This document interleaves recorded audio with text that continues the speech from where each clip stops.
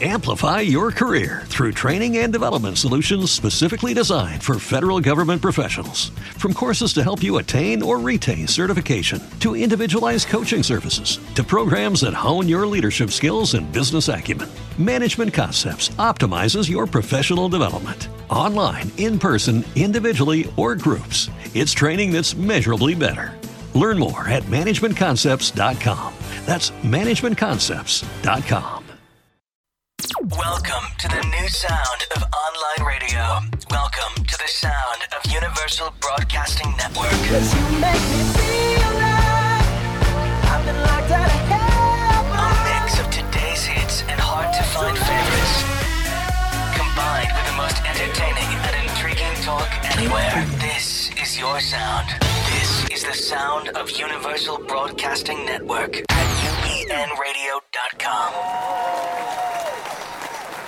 All right, welcome to Mostly Sports Monday afternoon here at UBN Radio at Sunset Gower Studios. I'm here with Jay Devlin. What's happening, Jay? Nada, my man. Good to be here. Great day.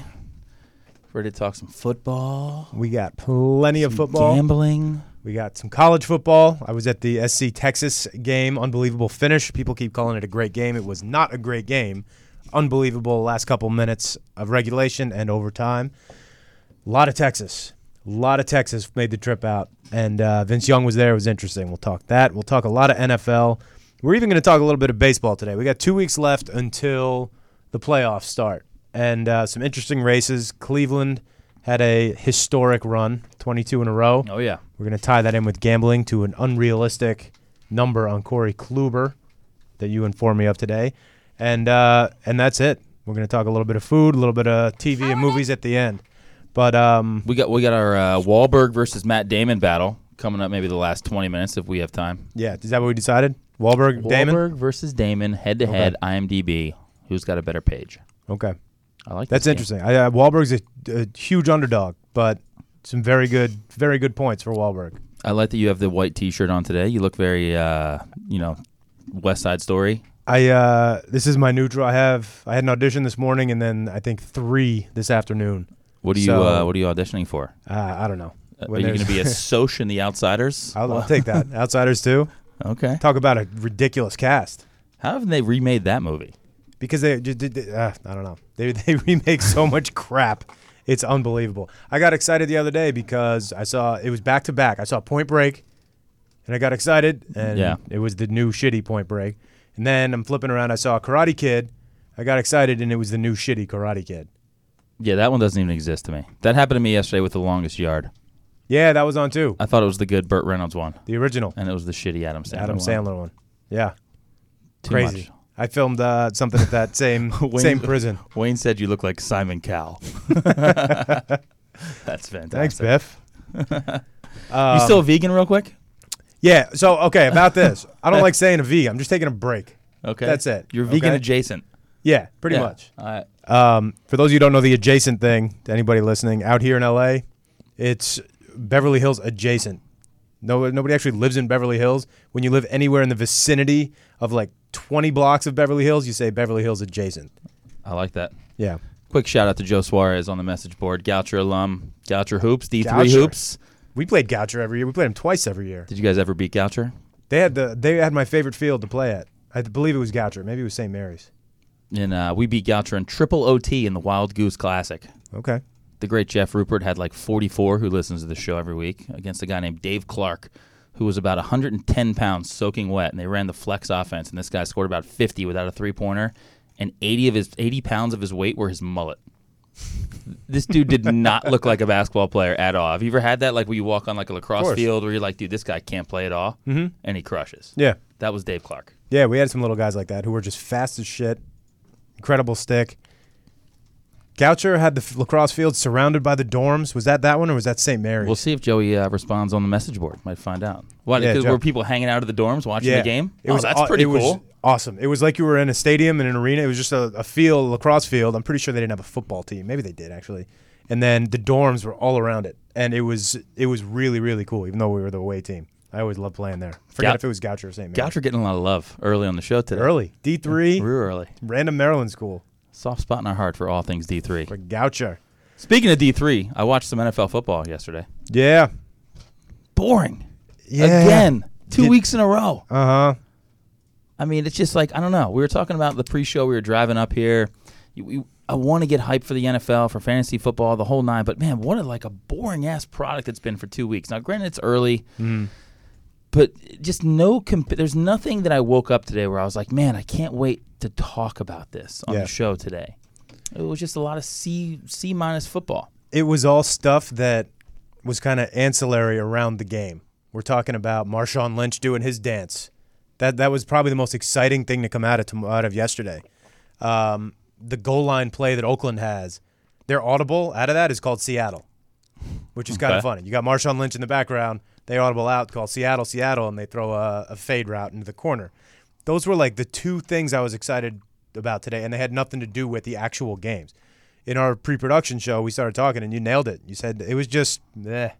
Yeah. It was, It was the Carolina-Buffalo game. That sums up the entire day of football. 9-3. Just like a 9-3 abortion of football that was unwatchable. I told you, we'll get into it a little bit later, but like I had my laptop on and I was watching the European Basketball Championships, Slovenia versus Serbia. Dude, I muted football and just watched hoops all day, and it was unbelievably incredible. What was a game that stood out to you early? You said you were building Legos with your daughter. Yeah. Watching Red Zone. What made you lift your head up and watch football? To be honest, it was Tom Brady 3 touchdown passes first quarter. Okay. Because it started off the day well. That was the kind of bet that I looked at, and I went back to my sheet, and I said, oh, God, I hope I put a little bit extra on New England, because I remember I loved this game earlier in the week. And not only did I put a little extra, I doubled up on New England. And I said, all right, that's great. Start the day off well. This week 2 was interesting. Week 1 is what I call overreaction week. Okay? Eli's done. Eli's done. 2 years ago, it was Brady. Brady had one bad game. Brady's done. Bring in the backup. So week 1 is kind of a wash, in my opinion. Week 1, just get it out, okay? Get it out. Get your overreactions out. Patriots aren't going to make the playoffs. Eli Manning is done. All that stuff. Week 2 is when the teams can right the ship a little bit from overreaction. This was this past week. They're going to be a little more conservative. They're going to kind of find their identity a little more, kind of like a magnet. They're going to get a little bit closer. And then week 3, everything's going to kind of be solidified. Yeah, okay? I mean, that's the thing. We said that last week on the show. I was saying that, I loved Washington this week versus the Rams because week 2 is the week where we find out kind of a little bit of an identity. Like if you laid an egg in week 1 and you don't come out in week 2 and play well, we know that you're a dog. The we Bears. know it. Yeah. Like you are who you are probably at this point. The Jets, sadly. I thought the Redskins were a pretty good football team. Eagles are actually pretty good. Came out. Rams were feeling themselves. Yeah. And played well. Like these are the things we learned from these teams this week. But again, it wasn't really like compelling football. No, it was terrible. That we football. watched. I'm scrolling through all the scores right now, and I'm like, wait, what game is there to talk about that was like really entertaining? One thing that jumped out is Tennessee for me. Okay, that was one of my locks last week. Yeah. And this goes along with my theory for week 1, 2, and 3. They had a field goal fest against 2 really bad defenses against Oakland week 1. Everyone said, geez, is Mariota still not ready to take that leap? Is he still kind of a third-rate quarterback? Jacksonville, on the other hand, came out and obliterated Houston. Yeah. That was not a story at all. The story was how Houston got obliterated. And then Tennessee came out and righted the ship a little bit and said, okay, 37 points. This is They're in that same this boat is who we as- could be. And then next week we'll see. I don't know who they have next week. But week 3 that's it. You're kind of solidified by week 3. But you're back on them is the point. Like they're in that Redskins area where it's like, all right, did they really lay an egg though? Because Oakland's pretty fucking good. But their defense, their offense just looked out of sync. Out of sync for sure. Against a really bad defense. Mariota did well. Derrick Henry, who I have been touting for weeks now on this show, looked amazing. 14 carries, 92 yards, a touchdown. It's going to be his ball in about 6 weeks. So anybody there fantasy football wise, like make some trades. Try and get this guy because in like 4 or 5 weeks, top 5 running back. He just looks like in a league of men where there's a lot of big dudes. He's a big dude carrying the football. Yeah. So, big fan of his. I think the Titans are going to be all right. Eagles, that's not a terrible loss to the Chiefs. 27-20 on the road. Carson Wentz looked pretty good. I will say this again about the Chiefs. They're a legitimate 1 or 2 seed. They might have a bye in week 1. They should have a bye in week 1. They're a phenomenal team. That's one of the games I had bookmarked. I didn't really watch it. What was it, 6-3 at the end of the first half? Kind of just a defensive struggle. Kareem Hunt is very good. Andy Reid is very good at using guys like that, utilizing them. Alex Smith kind of regressed a little bit. He was fine, threw some decent balls. Tyreek Hill wasn't very good. But at the end of the day, Kareem Hunt sets everything up for them.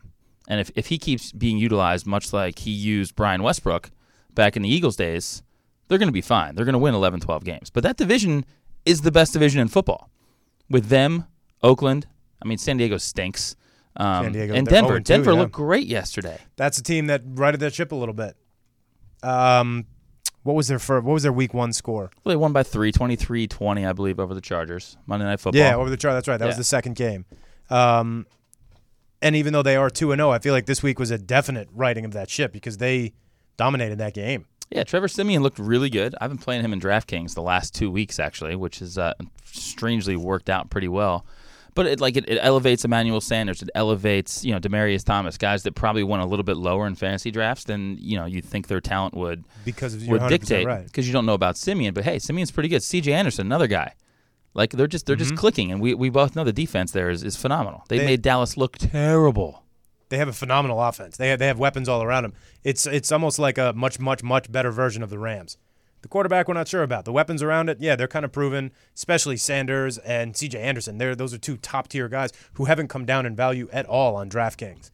They're still up there right behind, Antonio Brown and A.J. Green and Julio Jones. I think Sanders would be next, And then the Cowboys. I took the Cowboys under 9.5 on the season, I believe, or maybe under 10.5. Yeah. I like that bet.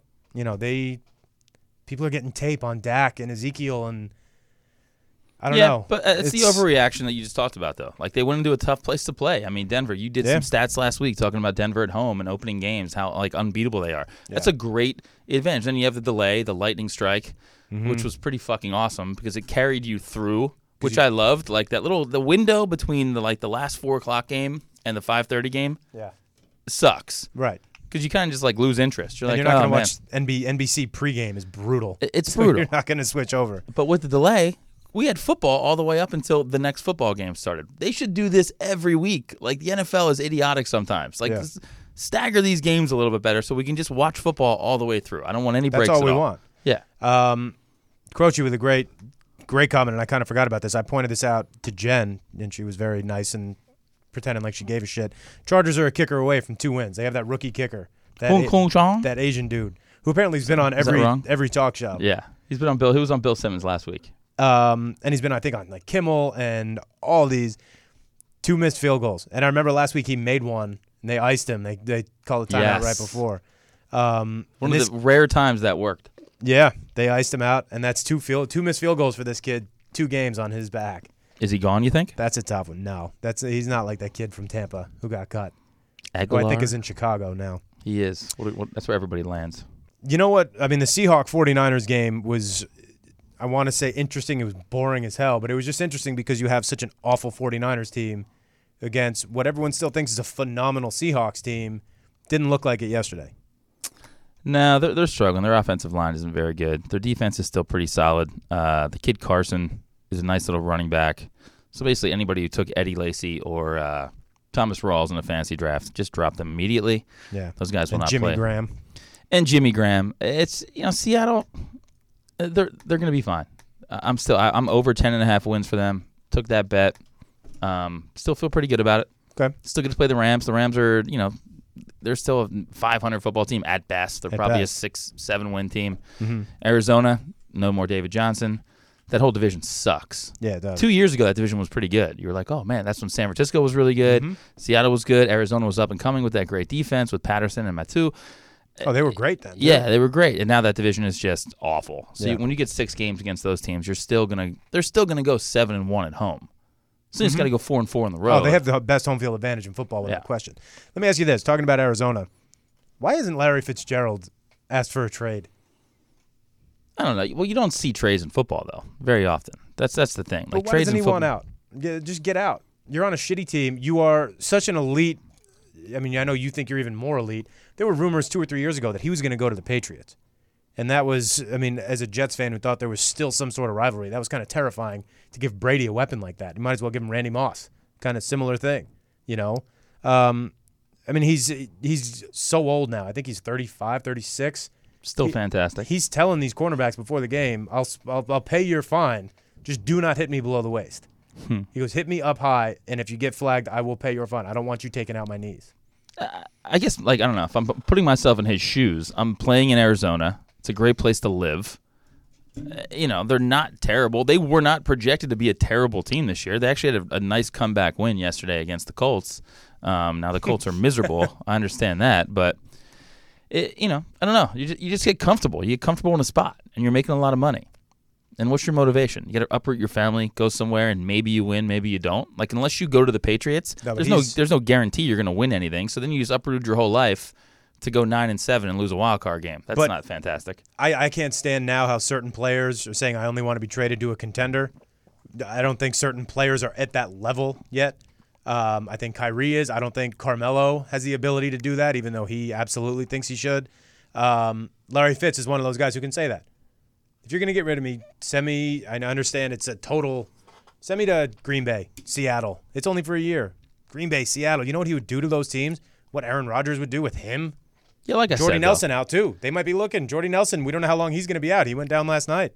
Football's a weird animal. I say it every week. Unless you played football at a very, very high level, I'd say like at least in like Division I college, maybe Division II, maybe Division III, I don't know. But like it's a hard sport to understand. You and I never played football at a high level.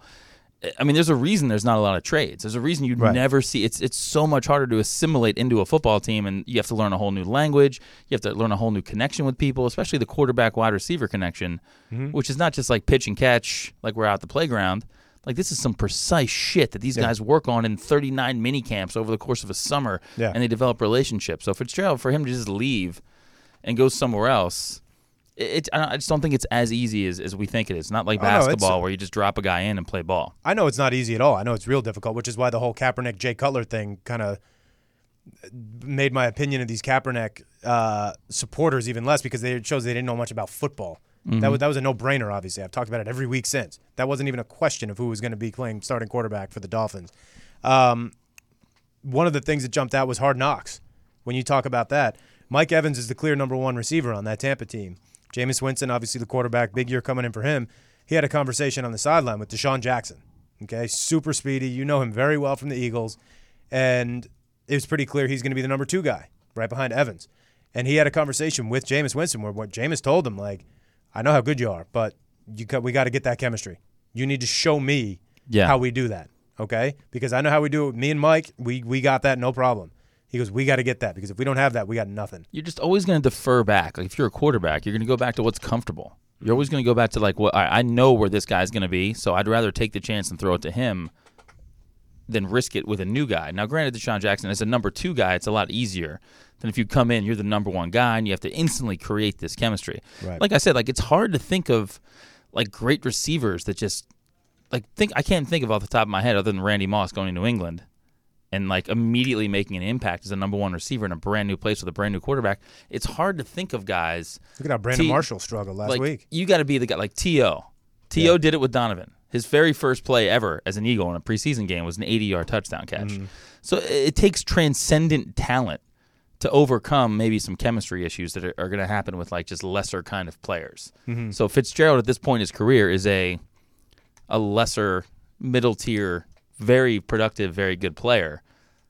But but he's a transcendent talent too. He runs perfect routes. He catches everything that gets thrown near him. So I don't know. I enjoy Fitz. He's going to go down as one of those guys that, maybe a top 15 receiver of all time that's not appreciated. Yeah, I agree. I'd like to see him go somewhere to Green Bay, something like that for a year, maybe 2. Jordy out, who knows? Last game is that night game last night, Packers-Falcons, which pretty cool seeing Mercedes-Benz Stadium. Yeah, it looked pretty cool. I feel like every year a new stadium opens and they try and outdo everybody else, and it's going to be the Rams in what should be 2 years. It's supposed to be next year. That game, I didn't get it from the beginning. When I checked, the Falcons were up pretty big.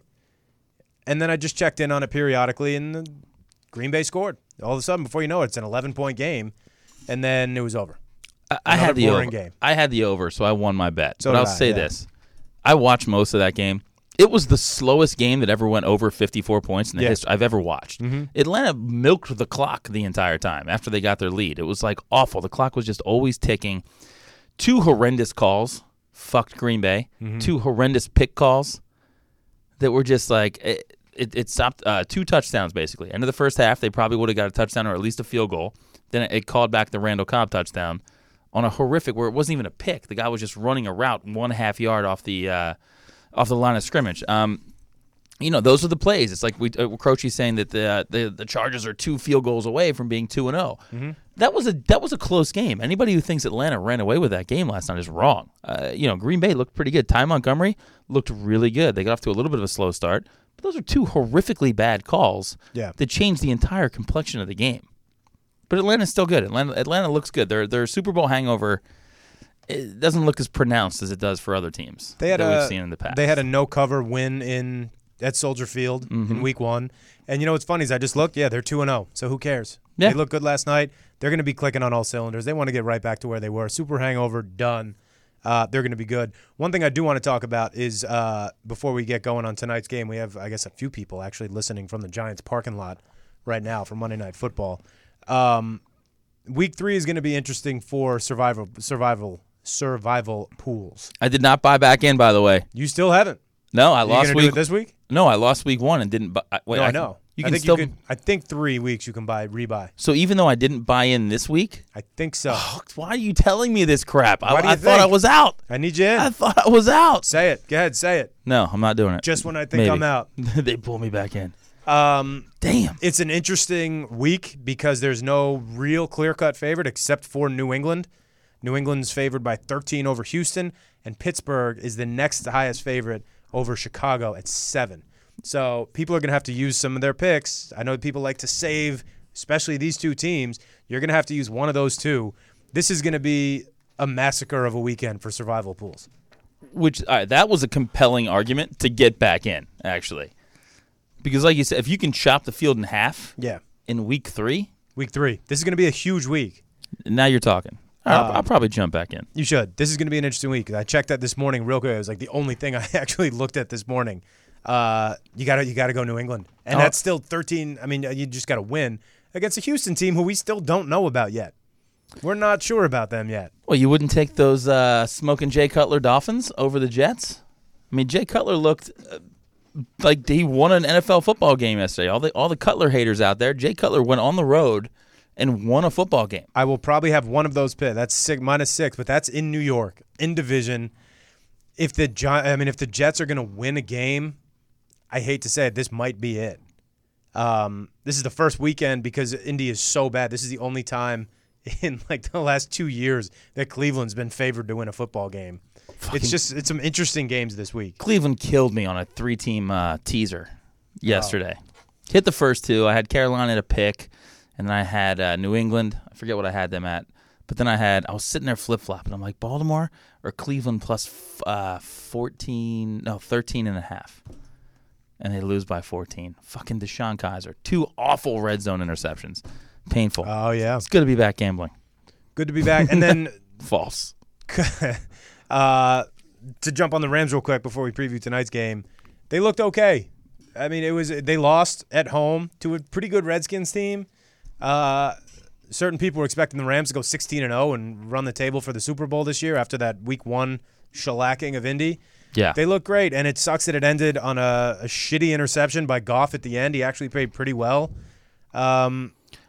I mean, I was expecting 4, maybe 5 wins for the Rams. It looks like they should get to that and then exceed it possibly a little bit. I thought what I took away from that game was this. They got down big early, and they clawed their way back. Mm-hmm. And I enjoyed that about that team. I feel like last year, if that game plays out, Redskins just win the game 42-14 and people go on with their lives. Yeah. Rams clawed their way back. Jared Goff had the football in his hands with a chance to win a game. That's what you want. You want him in all those situations he can get, because in 2 or 3 years, when it actually really matters, he'll be able to draw on those experiences. So if you're a Rams fan, be happy for sure. I think it was I hate to say moral victory, but it absolutely was. This is what I was talking about last week when it was week 3, I believe, of the preseason. They were down by 6. They had 2 minutes left, the ball on their own 20. Put Jared Goff back in that game because he needed it yesterday. Yeah. That's what I don't get about the preseason. There are certain situations. Don't have your quarterback take his pads off yet because you might need him. Sure, you're risking him getting hurt, and if he gets hurt, then you look like a total asshole and you might lose your job. Kind of a big deal. But who knows? If they took out, I forget who it was back then, Case Keenum, or he's gone now somewhere, Sean Mannion, and put Case Keenum started a football game this week. Yeah, he was gone. From Minnesota. It was Sean Mannion. Take him out. Maybe he doesn't throw that interception, and they come back and win that game yesterday. Who knows? I don't know. It's all kind of hypothetical. But whatever. they fought. And that was probably one of the 2 or 3 most entertaining games of the day, that Rams-Redskins game. Shout out to Morgan Barclay, great friend of the show, great friend of ours. Texted me on Monday of last week and said the number 1 pickup in all drafts this week, or in all free agency and fantasy football, should be Chris Thompson. Yeah? That was his call, and then boom, Thompson goes out, 2 touchdowns. How do you know that? I don't know. He's a fantasy. Some people get things right occasionally. Yeah. Yeah. And then he sent a screenshot of his lineup because I didn't trust to start him, though. Oh, so he didn't do it? Sitting on his bench with like freaking 35 points or whatever he came down with. No but shit. Yeah, I mean, fantasy football-wise, I know you're not doing season long. You did DraftKings, though, right? Mm-hmm. Any luck? Yeah, I did, I think, 5 yesterday. Min cashed in all of them. That's pretty good. Who were your mainstays? Any guys on all 5 lineups? Any guys you used a lot? No, I tried mixing it up with everything. Some with Rodgers, some with Ryan, some with Roethlisberger. I just like mixing it up. I like a variety, which is why I don't like doing multiple season-long fantasies. You're covering all the squares. Yeah. You want a piece of all the pies. I mean, I get it. I mean, football's fun. It's fine. I say it all the time.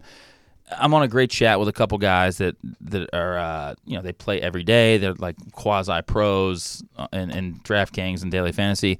And I swear to God, there's no such thing as anybody that is a professional football DraftKings daily fantasy person. It is like playing bingo. It's like a scratch off lottery ticket.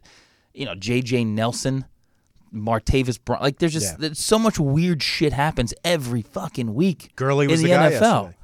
Now, Gurley, I get it. If somebody like Todd Gurley, that's cool. Le'Veon Bell had a shitty game. Yeah. Predicting what these guys are going to do in football, I think, is even harder than baseball. I obviously think NBA is the easiest because that's what I'm the best at, but it's just like you are throwing blindfolded darts at the dartboard, trying to nail what guys are going to crush. It's tough. So it's tough. That's why they threw out that $1 billion perfect lineup because it was never going to happen. They know there's a trillion some odd chance to get that. Giants fan Rob at the Lusma just joined. Rob, we're going to talk Giants Lions in a couple minutes. If you want to give us a call, we would love that. 323-284-7826. Huge Giants fan. I need Stafford tonight hard. Well, so this is an interesting Monday night game. Big Stafford guy here. Why? I don't know, because he's on my fantasy football team. Okay. It's the only reason. I think he's terrible. If he wasn't on my team, I think he sucked. Okay. But he had a good week 1. Giants are reeling. Maybe no Odell Beckham tonight. Stafford, 4 touchdowns, 440 yards. Is that possible? That's what you're predicting? It's my prediction. Hot take. Giants got smoked last week at Dallas. People said Eli's done. That's it. 1 game. Overreaction week 1. The Lions, everyone thinks, all right, they look great. 35-23 against Arizona at home. Maybe letting up 23 points to Arizona, maybe that looks like shit right now. Arizona's not a good football team, and we saw that after week 2. We only have 2 weeks to go off of here. For these 2 teams, we have 1 week, and it's overreaction Monday. Dallas, 19-3 beating the Giants. Brandon Marshall did not look like he should be on a football field, let alone be the number 1 receiver with Odell out. Is Odell playing tonight? We still don't know, right? Questionable? According to the Twitter, maybe. Twitter's always a big call. Maybe. Oh, no. This better be who I think it is. So Odell playing tonight? Damn right you know who it is. Yeah. My man, Rob. Right. New York Rob. How we doing, brother? We're good, brother. How you doing? What's up, Jay? What's going down? Rob, what's up, brother? I know you're excited for the game tonight. You feeling like a bounce back's going to happen or what? Say Giants win. Hey, Rob. I say Giants win. Rob, real quick, do me a favor. Turn that volume down in the background for me. Yeah, my bad. That's all right. All good. All right. I'm a big Eli guy, Rob. I don't know if you listen to this show every week, but I said Eli has an outside chance of winning MVP of the National Football League this year. He did not do me right week 1. Week 2, do I have a shot? Is he going to redeem me? I mean, he's got all the targets. He's got Odell. He's got Brandon Marshall. He's got Evan Ingram. Shane Vereen had like 9 catches last week or something like ridiculous like that. Eli's got guys to throw the ball to. Did we lose Rob? Oh, there he is. No. I'm listening to you guys. Sorry, it was breaking in and out. Okay, so as a fan, right? I'll say this to you, cats. I think Eli's fine. I think we're having really is O-line issues. As you can tell, we can't run the ball. So if we don't have like a balanced attack, Eli's always going to struggle a little bit. But I think that O-line has heard a lot of crap this week. I think at home, I think they play well. I think they'll be inspired to play well. And I think Eli has a bounce back game. I agree. I think against this defense that let up that many points against Arizona, he's got something to prove. And a veteran quarterback who's won 2 Super Bowls should not feel like he has something to prove, and Eli does after losing last week. He can do it, man. He's done it before. I know this is coming from a homer, but like I think of that last playoff game last year. If Eli shows up, he needs to show up. I don't care what anybody tells you. He all shows up. Is Odell playing tonight? I think that. What's up? Is Odell playing tonight? I hope so. Giving him treatments. They're going to see what he looks like. The word around Giants and is, he's going to, they're going to see how it's a little bit more, and then they're going to make a time decision. But I think they very knows we need, so I think he'll play. Is he sorry, Jay. No, you're good. Is he holding out a little bit longer with this injury to show them how much leverage he has for a new contract, or is that not his game? I'm sorry, man. Reception is really crazy. I didn't care. No problem. I said, is he kind of hamming up this ankle injury as far as his contract negotiation from a leverage standpoint, or you think this is legit? Oh, I think the kid loves it, and he wants to. He's playing it. You come on, Scavar. He's not. He's not sitting out this game if he can help it. Come on, man. I wish we had a better connection because listening to Rob rip you, Scavati, is one of my favorite things in the entire world. I love it too. We got to have like a little segment every week where he calls up if he can. I mean, his written word on the Book of Face every time you post anything is absolutely fucking fantastic. So give us a final.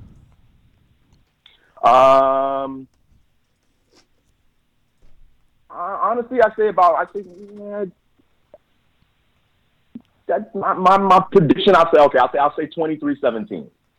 Sounds like another exciting Monday Night Football game. Yeah. 23-17. Might as well move this one over to Thursday. Come on. So real quick too, I don't even know if Jay's aware of this. You and me got into it. This is where he's gonna get real fired up. Your boy Carmelo, the 64th best player. I got to bring this up. 64th best rated player in basketball right now, behind our very own Lonzo Ball, who has not played 1 minute of professional basketball. You think that's ridiculous. I think that's rated way too high. Why are you so fired up about this? You are rating somebody that hasn't played 1 minute of pro ball, man. All right, so I'll give you that. Bump him up to number 63. Why is that fair? Oh, my God. Come on. Melo, I think Melo has been given the worst. He's been given the worst deal of all freaking time in sports, man. Nobody's been able to build around him. He's been given a bum hand everywhere he's gone. I don't know. I mean, I like Hoodie Melo. I don't know if you're following Melo this summer on his workouts and all these like pickup games he's playing. He's playing in a hooded sweatshirt. Have you noticed this? Yeah. Oh, yes, I have. And he's love it. Killing it. I mean, he looks like young Melo. That being said, I would like to see one highlight of Melo making one teammate better. That's all I'd like to see. He's a good basketball player. One highlight of making an extra pass. One highlight of D'ing somebody up. He should rebound way better than he does. I respect everything you said as far as like he has never been really built around because he's had a bunch of garbage. He had that one Denver team that was pretty good. I think they made the Western Conference Finals. But right, and they did nothing after that. And did nothing after that. The Knicks have not done a fantastic job. I agree with that. The Eastern Conference, the Eastern Conference is horrific. So based on his talent alone, you would think he'd at least be able to make the playoffs. Yeah. Just make the playoffs. I'm not even saying be a top 4 seed, win the Atlantic. I'm not even saying that. Make the playoffs if you're like some fantastic top 15 player. That is my criteria for how I'm going to judge somebody. If you can't make the playoffs in a shitty Eastern Conference, I don't care who's around you, You should be able to make the playoffs. Go ahead, Rob. Come on, man. Who has he had to help him do that? You cats know it's a team game. He's never had anybody to help him. He's got the Latvian unicorn, Yeah, Kristaps Porzingis, changing the game. and that's no good, huh? He's got some French point guard coming his way now. Come on, French point guards have a great history in the NBA. Another solid draft by the Knicks.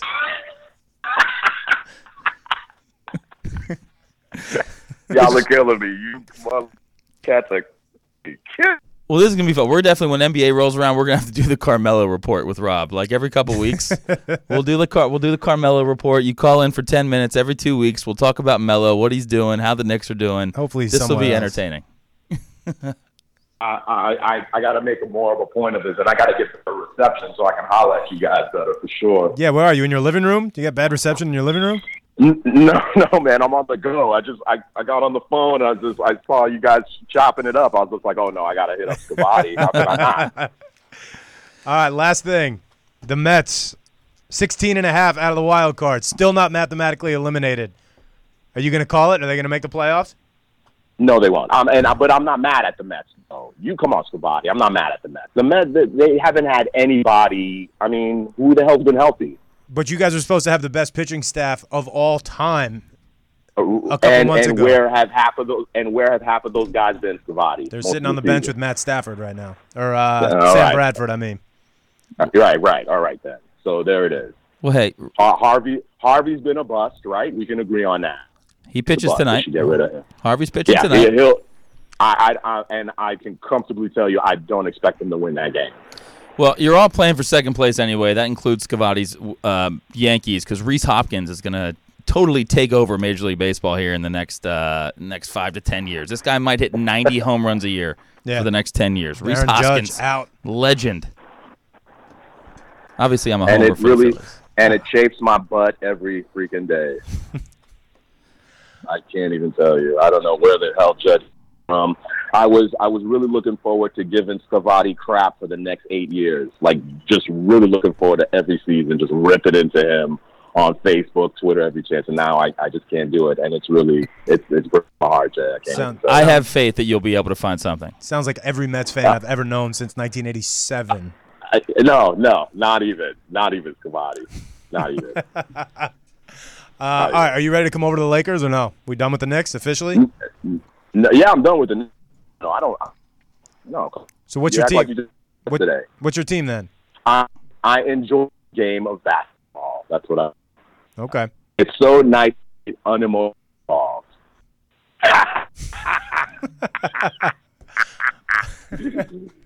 right, dude. Thank you so much for calling in. Call us anytime you want. Absolutely anytime. Hey, y'all. Hey, can't say Scavati, man. You know, there's always love over here, Jay. Man, y'all keep doing your thing, man. You guys doing. I love it, man. Real quick. Every chance I get, when I ever get a chance to call in, I'm calling in for sure. Call in. Thank Give you, a little brother. shout out for Affirmative Athletics too. Oh, no doubt, man. Please, yeah. We're trying to do some big things, man. Affirmative Athletics. We do flag football and basketball for at-risk kids. We've been doing it for probation kids, locked-up kids for a while, and this is going to be the first year we're going to do it outside of the probation system, Jen. We're going to do it with 8 court schools on the house. It's going to be fun. Very nice. Very nice. We got to get you to come on in studio in a little bit, talk about that, because that's a very, very good thing you're doing. Awesome. Appreciate it, man. For Much real. love, Y'all Rob. be Thanks, safe. brother. Absolutely, bud. Good luck tonight. You know it. Thanks. All right. Good luck tonight. Yep. This game is going to be ugly, and we're doing our best to hype it up. But I think he's right. I think it's going to be like a 23-17 muck fest, grind fest, borderline unwatchable. But yeah, per our regression theory about teams that did not show up in week 1, showing up in week 2 and auto-correcting themselves, Giants fall squarely in the middle of that. Of course. Detroit looked better than they probably are. Giants looked worse than they probably are. Auto-corrects, Giants win. I'm with Rob. Rob's great. You calling a cover or two? Or wait, what is it? The Giants I think it's 3. are giving 3, yeah. That seems low to me. 3 at home, Monday Night Football against Matt Stafford. I'm guessing Matt Stafford does not have a lot of success in his history of Monday Night Football if he's even played 3 games. On the road, too. Yeah. And half of our message board is in the parking lot right now at Giant Stadium. Love that. It's still Giant Stadium. Still trying to figure out why Stringer's a Giants fan. He's from Philadelphia. If you're watching, Mike, get on the message close. board. Let us know why. It's right up the turnpike. But yeah, Rob's fantastic. I'm looking forward to the NBA season. Yeah. Anytime we talk NBA, my mouth starts watering. I just I want to know. talk NBA the whole time. I know. It was funny. That whole Carmelo thing. Like, NBA's doing a good job of staying relevant in the offseason. The first couple weeks of free agency were more exciting than the actual season. More exciting than anything. They had the market, even though baseball was going full strength. And this whole Carmelo thing is just comical. It is ridiculous. I mean, I'm the biggest Carmelo non-fan. It's ridiculous that Lonzo Ball's ranked higher than Carmelo. And this is a ridiculous site. I don't even know who put these numbers out. Okay? It's probably Well, Undefeated ESPN. or something. Well, I like that ESPN puts these numbers out and then they talk about it. Like they're creating their own news, Of course. which is hysterical. ESPN's in a little bit of trouble right now. More importantly, are you watching the best show on TV right now? Well, it's not on TV; it's on Facebook. Actually, it's a I'm Facebook not reality watching show. Lonzo Ball show. Ball in the LeVar Family. I haven't watched it at all yet. Unbelievably great show. Episode 4 came out today, I believe. You're watching it. Oh, dude, I look forward to it every Monday, man. This family, everything about them is just next level incredible. LeVar is an absolute genius. Guy's going down in the pantheon of great thinkers, Socrates, Plato, LeVar Ball. It just pure genius, really good reality show on Facebook, produced by the people that did The Real World. Mm-hmm. So, like, they have, like, real shit behind it. Ball in the Family. Check it out. I actually meant to. I think it's bookmarked. I just haven't had a chance to watch it yet. It's 15 minutes. It's 15 minutes of your life. You know, I think he's entertaining. I love anytime I see him and Stephen A. ripping into each other on First Take or whatever the show is. It's he's entertaining. People hate him. I talked to some people back in New York, and they can't stand this guy. It's pure entertainment, and it's just going to get better when this season starts. Lakers are going to be fun to watch. Yeah, people that hate him are just like, they have their own issues going on. There's really no reason to hate this guy. He's not a bad dude at all. Guy loves his kids, takes care of his wife who just had a stroke, Yeah. trying to run a business, take care of his family. It's the American dream, right? That's what you're supposed to do. You okay over there, by the way? Well, I'm a little under the weather. I didn't say that before the show. I've been a little sick, got a little flu going, so I've had a cough. Trying not to cough on air. So, working at about 65% today. Okay. Shifting gears to college football. Saturday. I love college football. Everything about it. I was at the SC Texas game. Wasn't a great game. It was an unbelievable finish, double overtime. The one thing I don't like about college football. Doing all right? Yeah, I'm good. One thing I don't like is my computer's dying right now, too. I got nothing. The one thing I don't like about college football is if you don't get home that night and watch highlights, you're in trouble. You're done. You're not going to get them. Because once you get up Sunday morning, it's all about previewing the NFL. So we got home from the SC game probably 2.5 hours later than we thought. I sat down on the couch to watch. I wanted to watch the Louisville highlights with Clemson and Lamar Jackson because we were talking about that big time last week. Turns out there wasn't that much to watch because Clemson looked like the dominating team they are. Mm-hmm. And I passed out on the couch after watching 30 seconds of the end of the Cal game, I think, or Stanford. And that was it. Woke up the next morning, done. Did you watch on Saturday, or were you bouncing around playing hoops? No, I mean, I hooped in the morning, but woke up early, had a lot of bets going all day long. Like I said last week, I'm completely in on college football this year after a few years off. I love it. I mean, maybe the product isn't as good as the NFL. The football on the field isn't as good, but like the level of excitement around it overcomes any kind of deficiency or any kind of like level of play factor that would even like matter to you. Like it's so much fun to watch. You brought up the Cal game. Yeah. Exciting finish. End of the night. I'm at work. Bar's busy. Got a couple Cal alum in there. I don't give a shit about Cal. I had no money on the game, but it was exciting. So some really good college football. I had a few winners, shockingly. Wow. Had a really good day on Saturday, but I got screwed on Duke Baylor. For everybody out there, bet against Baylor every single week that you can. Baylor is horrific. And that used to be every week, bet Baylor in the over. Every week it used to be, but I had Oklahoma State per your squad because you say always bet Oklahoma State on Saturdays. Yeah. Not on Thursdays. Yeah. So they rolled Pitt. They looked fantastic. I forgot to get that bet in this week. No, you didn't have them? They I scored did. a touchdown the first 7 possessions. Looked great. What else was I betting? I had Clemson. It's so nice having easy winners. Yeah. I mean, it's just so nice not to sweat anything out. USC game, Texas. I'm working. We had a bar full of USC people and about 15 Texas fans. Like you said, there was a lot of Texas people around here. There was a lot. They made the trek out. And I didn't even realize. I mean, I noticed it right when the game started. I was a few rows off the field when the game started. And it was loud all around. Not till the end of the game when we shifted. We brought Avery with us, which bringing a 3.5-year-old to a college football game is kind of tough, especially when it gets to double overtime. We started to leave at one point. and we were outside watching by the concession stand. This is in the fourth quarter with like 5 minutes left.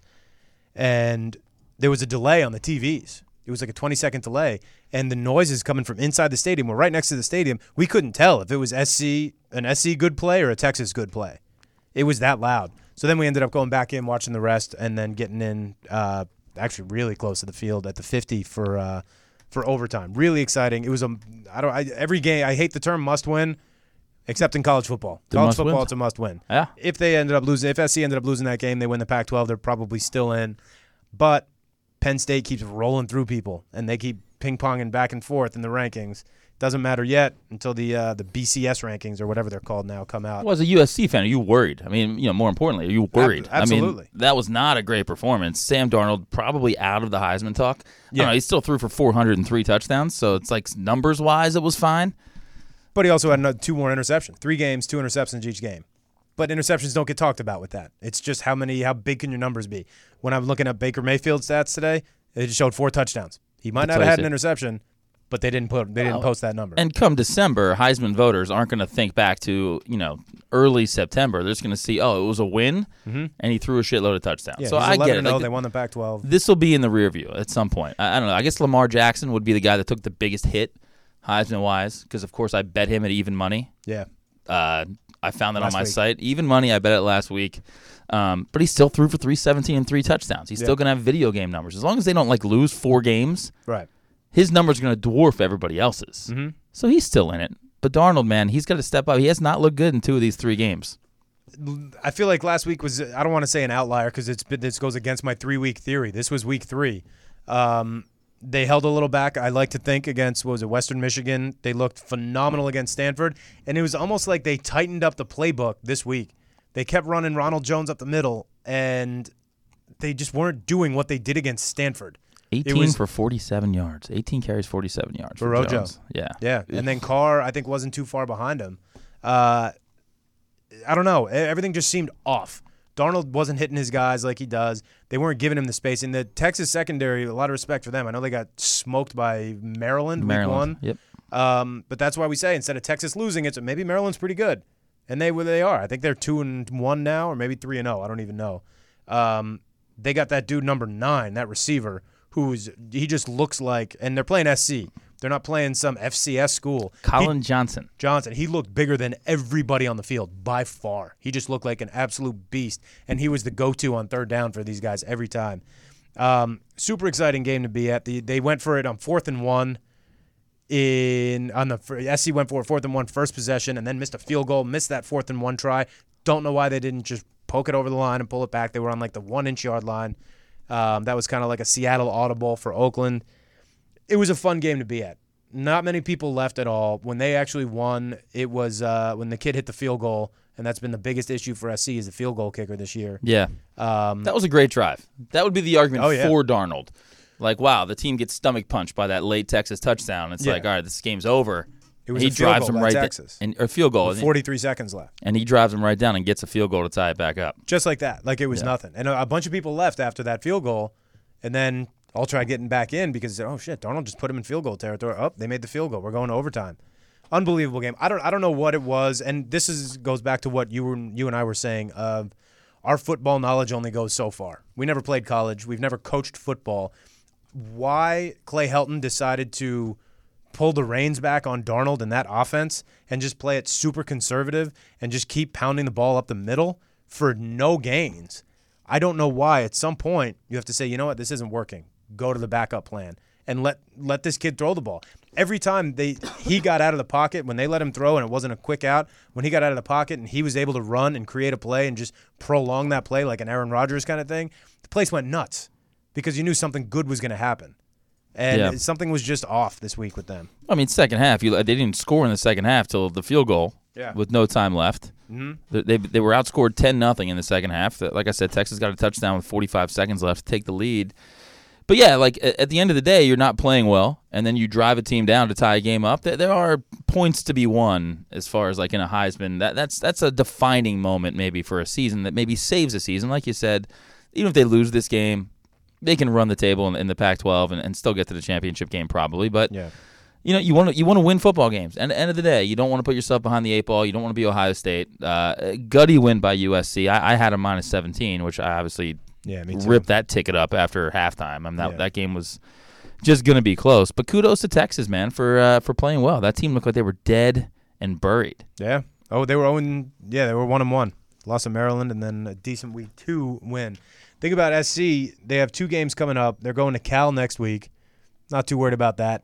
Then they go up to Washington State, which is just a shootout, and anything can happen up there. That's the game every SC fan I've talked to, to a man. Well, how you feel? I'm just worried about Washington State. Is it like a Thursday or Friday night game probably? Something weird? Yeah. Yeah, I remember when that Leinart team lost up there in like a weird Thursday night game. Leinart was there this week getting honored. For what? For Heisman. Cheating? For his Heisman. He didn't cheat. Reggie didn't cheat either. I thought Reggie was going to run him out of the tunnel. Leinart told a really good story on some show I saw him on. After they lost to Texas, went out with his buddies to the club or whatever, the guys on the team, the seniors, and Michael Jordan was at the club. And he goes, I ended up sitting there with it was me and my brother, and I talked to Michael Jordan for 30 minutes about the game. And he goes, I couldn't even believe Michael Jordan knew who I was. That's a cool little anecdote. Like, I talk about getting over maybe the roughest loss in your sports career, your sports life. Yeah. And your consolation is, hey, I get to hang in the VIP with Michael Jordan for 30 minutes. Yeah. It's pretty cool. You're going to tell him whatever the hell you want. Yeah. Whatever he wants to know.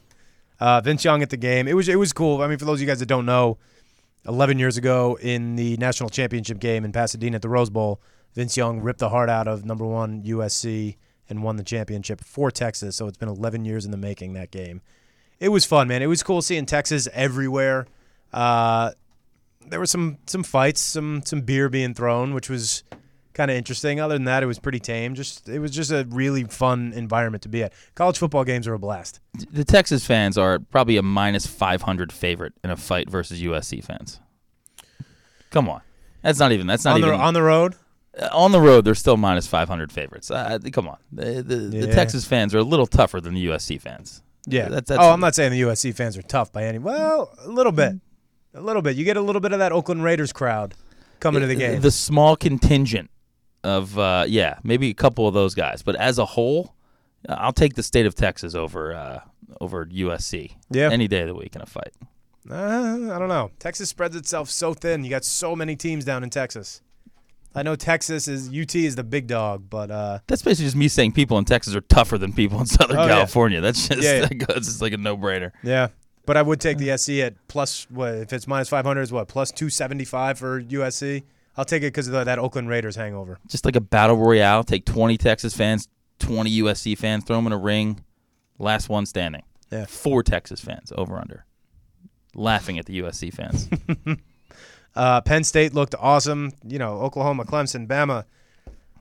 That's your top 4. SC just got bumped out. They got bumped down to number 5. Well, gambling-wise, we learned again what we talked about. Always bet against Alabama in these non-conference home games because, like, Nick Saban just has no interest in them. Yeah. Like, zero. I mean, they gave up 23 points to Colorado State. 13 late points for the cover. After giving up 7 to Florida State in the first week. It felt exactly. It felt like Alabama, if they wanted to, could have scored 150 points. But they come out, get 2 touchdowns, and just like, all right, can we end the game already? So gambling-wise, Bama at home always laying a ton of points. They never cover these non-conference games, and they didn't cover again. Vandy, shout out to Vandy. They got Vandy this week. Big matchup. Joe Thompson, friend of the show. Joe's going to be on next week. Joe was watching the Vandy game, losing his mind. They beat Kansas State. Vandy probably ranked. That's a good game. It's going to be 2 ranked teams. They didn't get ranked. They're on the bubble. Oh, they didn't get ranked this week? He was hoping it would be 2 ranked teams. Vandy's getting 19. I don't know. Vandy's offense is horrible. And I don't know if their defense is good enough to stop Bama from scoring 35. So 19, I could see like a 35-14 Bama win on the road. Let Vandy know, like, hey, you're still Vandy. You're still Vandy. If the rankings went out to the top 30, they'd be at about 28. Yeah, but enjoy the 3-0. It's a nice win. Yeah. Like I said to Joe many times, I wish I cared about anything in the world as much as you care about Vandy football. Yeah. He loves it more than life itself. It's intense.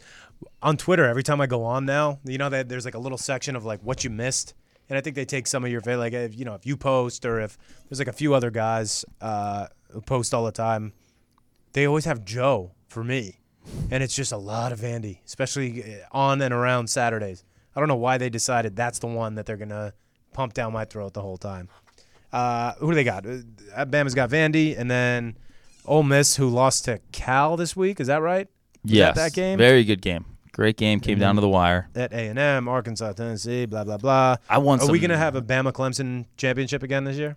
We might. This young quarterback for Clemson looks fantastic, and they just have great athletes. So, I mean, a lot has to shake out. Oklahoma obviously controls their own destiny. They didn't look fantastic, but understandable hangover in the first half after a big win at Ohio State.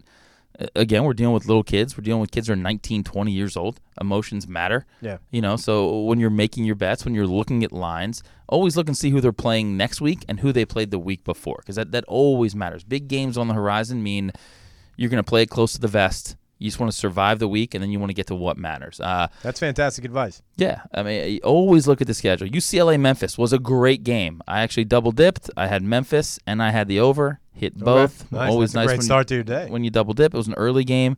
That whole West Coast team going east with the early 9 a.m. start, again, that shit matters, man. Yeah. It's literally 6 a.m. in the morning to these kids from UCLA when that game kicks off. And it's Memphis, so it was like 97 degrees with 80% humidity. Yeah. UCLA made it a We're game. not used to that. No, UCLA, what do we know about UCLA? They can score the football. They can't stop anybody. Josh Rosen, 463, 4 touchdowns. Looks like a top 5 pick in the draft next year, maybe the first pick. Looks amazing. But they can't stop anybody. So if you're betting over-unders, these over-unders are going to fly through the roof with UCLA. Just keep betting the over until they make it like 90. These 72 over-unders for them are just way, way, way too low because they're going to put up between 45 and 55 every game. Well, and going back to it, all these little subplots, Rosen has a lot to prove. He's playing second fiddle. He's supposed to be the second pick in the draft next year. He's playing second fiddle in this town of L.A., in the city of L.A., to Darnold. Darnold's getting all the hype. And Rosen is right there with him. Should have been right there with him. It's interesting. I wonder why they don't talk about Mayfield and Lamar Jackson as far as draft picks as highly as they do Darnold. Every sports writer I know has said, no, Darnold's number one, period, end of story, no discussion. I texted you last week about Darnold and how he doesn't pass my one of my major criteria. It's a big test for you. Which is you need to be an attractive human being to be a successful NFL quarterback. It's just like you can count on maybe 2 fingers the number of ugly, great quarterbacks there are. Top of my head, I can't even think of any. All right, so you got to be like a good-looking dude. Chicks have to want you. Dudes want to have to be you. Just part of the fucking thing. Sam Darnold does not pass that test. That being said, I'm going to make an amendment. After the game, he's getting interviewed, I think by Leinart. All right, the guy's got a decent head of hair on him. Who, Leinart? No, Darnold. Okay. He has a decent head of hair that saves, he's got a huge rock head. He's got a big head. His head is like probably, I'd rather have his head full of nickels than $1 million. All right, and it's just this huge square face. Not a terribly handsome guy, but it does go to show that a good head of hair can save the day. So I hold out hope for him. There he is. His hair's right there. For being a good NFL That's quarterback. after a game, too. That's Good what hair I'm saying. after a He's game. got good hair after the game. It's flowing. It's kind of thick. Yeah, it looks pretty solid. Not a terribly handsome guy. And I don't think Rosen is either, if we're being honest. Rosen definitely no. Not a handsome dude. No. Did you see... Go with that, Mike. Did you see? I think it was on the Fox preview or the Fox pregame. They always do like a funny little sketch. I was actually in one a couple years back playing Tony Romo and Peyton Manning. They did one. It was this comic from somewhere in England. He came over and he was playing Green Bay, and he looked like Aaron Rodgers with the mustache, but he looked like a much lesser version of Aaron Rodgers, and everybody went nuts. He walked into a cafe. People are, autographs, this and that. I guess these idiots were fooled. And then he finally met Aaron Rodgers. You could tell Rodgers just wanted to look and be like, dude, no. Like, I'm a decent-looking guy. You are not a good-looking dude at all. But that would have killed the entire sketch, even though everybody knew it the whole time. It was actually pretty funny. But, yeah, if you were a coach, I would love to see you during the combine, like not even talking with the number 1 or number 2 pick, not even talking to Darnold. That would be the story because he's not a good-looking dude. If I don't get lost in your eyes, I'm not interested. Quarterback's got to be good-looking guys, confident, all that stuff. But it's not even just looks. It's just like some charisma. Like you have to be the leader of men, especially in like a football locker room where it's always divided between offense and defense and special teams. And like you think of those Ravens teams. Those guys fucking. If Ray Lewis sees Trent Dilfer on the streets, he wants to punch him and take his Super Bowl ring. Maybe he wants to stab him. I don't know. Ray gets down with knives. But Tom Brady, guys like that, Joe Montana, beloved by everybody. Everything that they say is the word of God. And that's the kind of quarterback you have to be to be really, really successful in the NFL. Everybody has to respect you and borderline just be obsessed with you and love you. And that's what Jameis Winston showed in Hard Knocks. Oh, he's got that it. guy. He's got it, man. In spades, he's got it. Jameis Winston's fantastic. Looked great yesterday. Jared Goff does not have it yet, I don't think. No, I don't know, but he's not like Sam Darnold ugly. No, I'm not talking about looks. Oh, sorry. He's a decent-looking dude. Yeah, he's a I'm decent-looking guy. I'm talking about leadership. Yeah. You know, I don't see him go running up to Aaron Donald, telling him what he's got to do. You know, I just don't. I feel like he's terrified of Aaron Donald. You know, he's getting there though. I mean, this time last year we're having a conversation about Goff, and it was like, holy fuck, they might have to draft another quarterback next year. I know. And now we're having a conversation like, oh, okay, there's some hope. This guy had the football in his hands. The guy's a gamer. Brought him back a little bit. He's got a shot. I believe they have San Fran next week. Mm-hmm. Should be interesting. I mean, they're going to get a little kick in the ass because San Fran looked okay against Seattle this week. Should be interesting. Yeah, they're at the 49ers. That's Monday night. Not to bounce around a ton, but we did, talk about Tony Romo in our little pregame. Mm-hmm. Like, is he the greatest announcer in the history of professional sports? Yes or no? He might be already. He might be. He might be. You click on anything, any link anywhere on like Yahoo or any of these like little news media places, there's 50 articles about how great Tony Romo is. How he's predicted every play since he's been in the booth. Why have we never seen this before? I feel like these announcers have to be so conservative and by the book and vanilla that to see somebody kind of going off book a little bit is just, it's so refreshing to see and great to listen to. Yeah, he's completely won me over. Like I said last week, I was a little nervous about it. I don't know if Tony Romo's terribly likable. Maybe he is. I think I was probably just totally wrong. But the style with which he's calling the games is incredible. We've never seen anybody, and there's been really smart football players that have been color guys, very smart football players, quarterbacks even, never try and call the plays and then be 100% right about it. Like, he's amazing. That's what is getting me, the calling the plays. Obviously, he doesn't have the playbook. I don't know how he's doing this. I mean, he might just be going off of what he would be doing if he was a quarterback or a coach, or if he's audibling out of a situation, what he would do. He knows the matchups. He's not even a year removed from this game.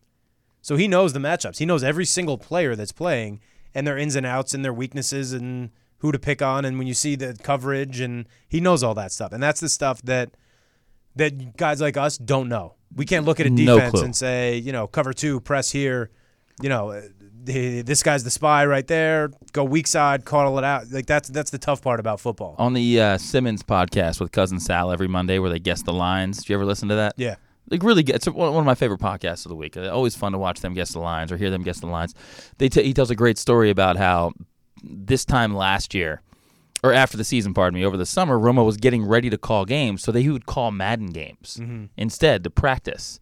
And then him and Cousin Sal were watching him then start playing Madden, and he goes to the line and just audibles every play. And he knows exactly the X's and O's of every defensive player, what they're going to do. And both Simmons and Sal were just like, we knew right then and there, like he was going to be great. He was going to be fantastic. Yeah. And they were right. Yeah. I mean, I can't go on to Twitter during a Sunday Night Football game because it's just, let's bash Chris Collinsworth. And I think Chris Collinsworth isn't even that bad. I love Collinsworth. I think he gives good insight, but he just doesn't have that thing that Romo has. Maybe that's that likability factor. I mean, anyone from Boston can't stand Joe Buck. I love Joe Buck. That reminds me of, the early 2000 Yankees winning World Series. That's, Anybody from Boston can't stand anybody that's not from fucking Boston. I don't even know if they like themselves. They like Tom Brady and Bill Burr, and that's it. That's it. They don't even like Belichick because he's just a dick. They just don't like him. Unbelievable. But yeah, Romo's doing a hell of a job. Fun to watch. I hope the networks go with this. I don't want to even call it a trend yet because it's one person. We never got to see how Cutler was going to be. Cutler's boring as shit. People don't like him. Cutler would not have been good. And that transfers over to the general public when you get to see him talk like that. I've heard him. I mean, we've heard plenty of interviews with him. He's just monotone, vanilla, boring. No good. Romo's out. He's playing golf. He's qualifying for the U.S. Open. He's, dating he's celebrities. All over the place. Well, I guess Kristen Cavallari is kind of a celebrity. Jay Cutler's wife. But on Cutler, though, real quick, if you're a fantasy football guy, maybe Cutler's not pick up, like he's not, you can't have him on your team. But if you have any of those receivers, i.e. like Jarvis Landry, Cutler loves throwing 4-yard passes. Yeah. That's all he does. I think his Jarvis Landry had like 16 catches yesterday. He's taking a page Something out of Brady's book. ridiculous like that. Yeah, I mean, Adam Gase is going to use him correctly. So there's some value in some Jay Cutler world out there. And that's why I think this is week 3 is such a big week. Almost every team will have their identity, whether it's good or bad. It's tough to go 3 weeks without finding one. We're going to know a lot. It's a big week in fantasy because just like these pro teams, you're going to kind of get your identity in fantasy as well. And you're going to have to either hit the waiver wire, throw out some trades. It's a big week. And then, like I said, this is a monster week in survival pools. My advice to all of you who are not in my pool is be conservative. Be careful. Use that New England pick this week. Use that Pittsburgh pick this week. Don't get fancy because it's not worth saving those phenomenal picks if you're eliminated. That's always been my strategy. I never do well on those things, but that's always my strategy. Just survive. Don't get cute with it. Yeah. Your Mike Scavati theory of keeping it simple. Don't overthink it. Don't Mike Martz it. Yeah. But, man, it's just tough. The NFL is just such a weird animal. I mean, it's just so mediocre, and there's so much parity that it's just hard to really pick, who's going to win, who's going to lose. But that being said, I read something somewhere last night, maybe on Twitter, that said if the Packers had covered, Vegas would have got absolutely destroyed yesterday. Really? And I find that hard to believe. Yesterday was not terribly easy, but I guess a lot of favorites covered. I have to go back and look at that. But, yeah, it was like if the Packers – I imagine the over killed them. Everybody had the over last night. Yeah. Nobody's betting That would seem like a no-brainer. I was off. I had Green Bay. I thought they were going to go down because I hadn't bought into Atlanta, but now 2-0, I'm buying in. All right, it makes sense, though. All right, Buccaneers cover, favorite. Steelers, easy cover, big favorite. People love betting the Steelers. Kansas City, I'm sure a lot of people took them at home. They covered. Yeah, definitely a lot of favorites covered yesterday. Patriots, anytime the Patriots cover and go over, Vegas has got to get squashed pretty badly. Every time what? The Patriots cover and go over. Oh, yeah. Because everybody's betting the Patriots in the over. Yeah, and looking at it now, there's definitely a lot of favorites that covered. And I'm sure a lot of people took Tennessee. I mean, that line went from a pick to -1 Tennessee, so the line was moving towards Tennessee. They win easy. Mm-hmm. Fuck, I should have won more money yesterday. Damn. That's good. You did well. You don't have to meet any bookies in the back alley of a Burger King. I mean, that's always the goal, just not having to meet up. Just survive. Survive. Nobody knows. Anyone who thinks they're going to make a lot of money gambling is out of your fucking minds. I will be your bookie then, if that's the way you were thinking here. Emmys were last night. Do you want to go Emmys or do you want to go baseball real quick? I want to talk about Clay Travis for a second. Okay. If that's possible. You a Clay Travis fan? I am. Have you been a Clay Travis fan for a while? Yeah. Yeah. For a little while. He used to do some stuff for Cowherd. I've listened to Cowherd forever. He's very funny. Yeah. And he went on CNN Friday and said the word boobs. Mm-hmm. And people lost their fucking minds. Yeah. And it was just really, really funny. I know we have a lot of Southerners that listen to the show. Got buddies from Nashville, buddies that went to Ole Miss, buddies from all over. And Clay Travis is a Southern-based guy. I mean, he's an SEC guy. Smart guy. He's a lawyer. He's too, a lawyer. Yeah. He's very quick-witted. He's very, very sharp. He's a little bit of like a instigator for sure. Mm-hmm. Croce, the ultimate bro, he calls him. Yeah. Just interesting. I don't know. I don't even know how to tackle this, but like he goes on CNN and he's talking to like some woman commentator and a guy that used to be an editor for ESPN or something, and I guess they're doing the Jamel Hill thing, debating it, and he's taking the side of ripping ESPN because that's what he does, and the other guy's defending Jamel Hill, and he said, "I believe in two things: the First Amendment and boobs." Yeah, and like people lost their minds. I know. Like he said he backed Hitler or something. Like he just said he liked boobs. That's it. Yeah. Well, like did you see it live? Were you following it? He was the #1 trend on Twitter. It was so entertaining. It was incredible. I saw his interview the day or two before, which was on Fox News. So obviously Fox News is going to back, that conservative down south, anti-left wing ESPN. What is going on? Fumble. Anti-ESPN sentiment. And I wondered, was he going to go on to CNN or one of these other kind of news networks? And he did. I mean, this story's absurd. It's absolutely absurd. Kurt Schilling is now relevant again because of this whole Jamel Hill thing. I've never been a big fan of her since day one. She had a shitty first impression with me. I've never liked her. I go to ESPN. I've said this before. When I turn on SportsCenter, I just want the highlights. When I got home from that SC game, Jen and Avery went to sleep. I turned on. I wanted SportsCenter. I wanted the highlights. I don't want your narrative. I don't give a shit what you think, whether it's Jamel Hill, Michael Smith, Scott Van Pelt. I don't give a shit. Just show the highlights. That's the brand you've built. You are the most famous network with the most famous program in the world.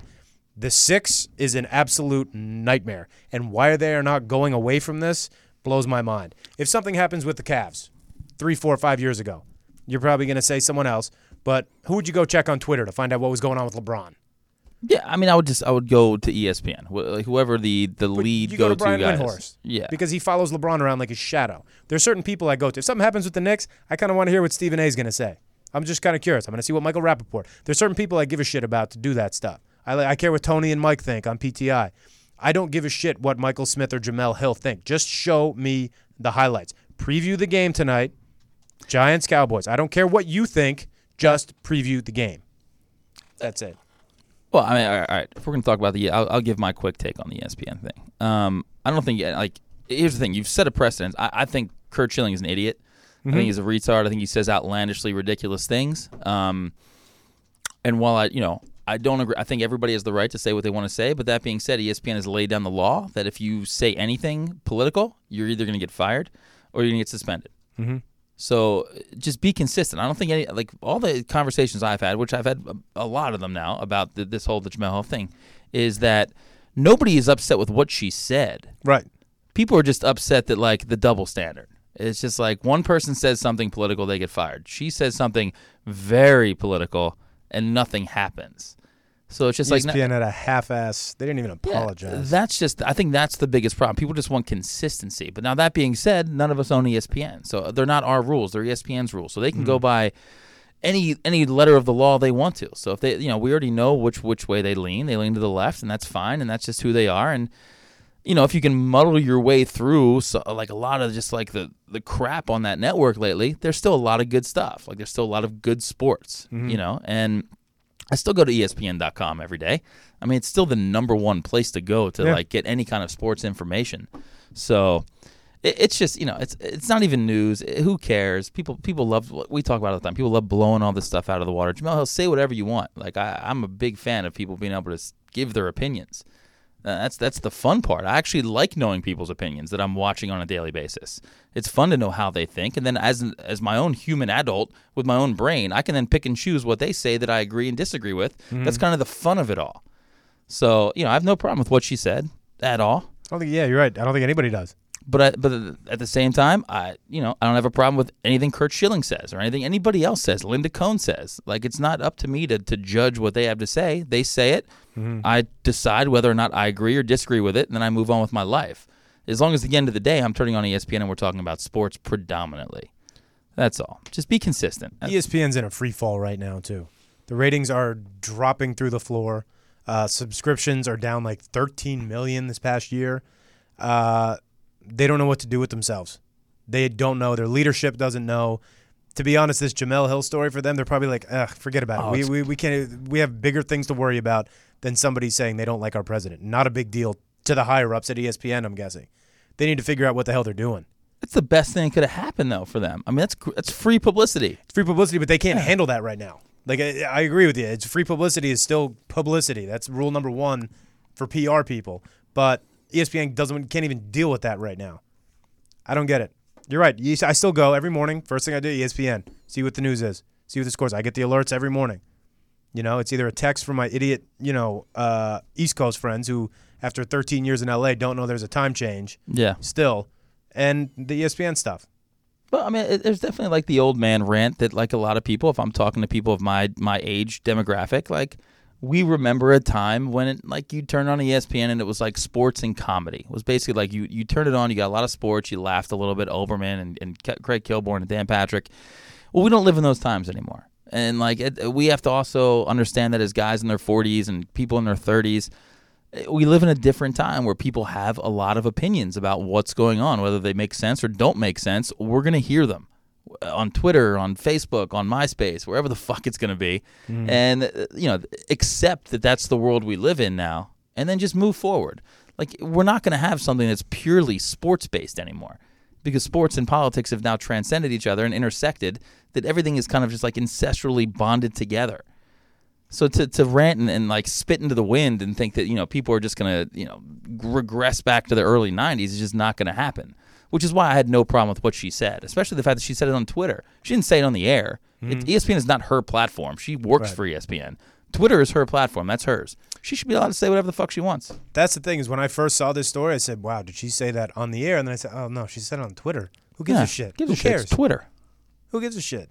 People say crazy shit. That's what Twitter does. Twitter is I go down like hour-long wormholes on Twitter just to read all the anger and all the hate and all the ridiculous shit that people say. It's fantastic. The negativity on Twitter and the trolling is just, it's entertaining.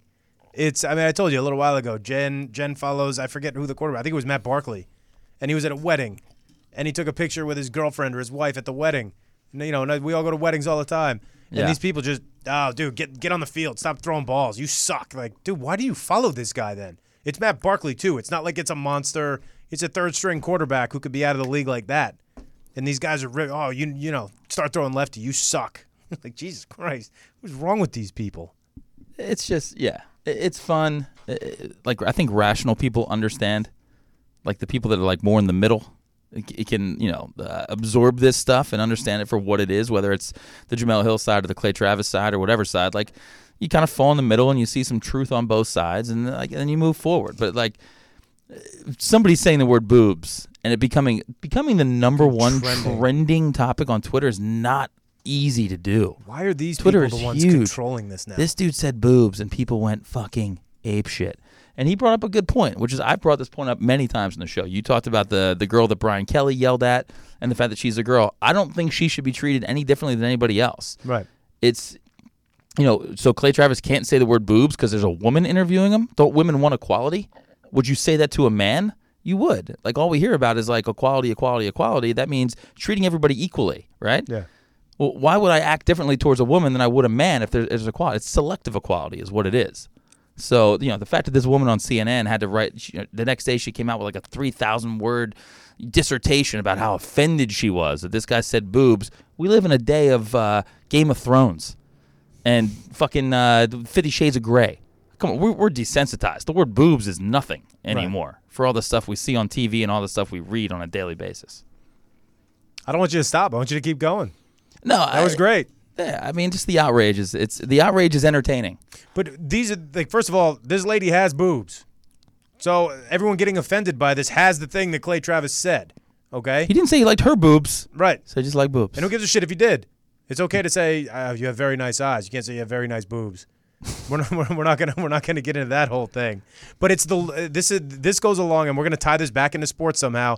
It's the unwritten rules of baseball. The losers get to set the precedent and make the rules for some reason. Okay? Why can't Jose Bautista flip his bat after winning a playoff series, and he's got to worry about next time he faces whatever team that was, Texas, he's gonna get plunked in the head. You just won the series. If you don't like it, don't let me hit that home run. Okay? If you don't like boobs, who gives a shit? He's the one being interviewed on TV right now. Yeah. He has the stuff to say. I don't know. That's what are we gonna you do? make like 15 great arguments, and then you say boobs, and all of a sudden everything you've said means absolutely nothing. Nothing. Yeah, there you go. I don't know. I just wanted to talk like about that Clay tangent. Travis. I just think, again, it's another one. I don't agree with everything he says. I agree with some of what he says. And at the end of the day, I find him entertaining. Mm-hmm. I find him very entertaining. We go through this life, and we'd like to be entertained a little bit because it's so hard to find, like, nonpartisan entertainment anymore. Everything has got to, like, skew one way or the other. Yeah. And he obviously skews a certain direction, but he's entertaining. Guy knows a shitload about football, too. Yeah, smart guy. And he has got a good take in football. And I like... he was on Cowherd every once in a while. I don't know why he's not anymore, really. But Cowherd has a great point. He says, let's take Alabama, for example. It's a small little town, okay? If you're one of the beat reporters for Bama, you got to kiss Saban's ass.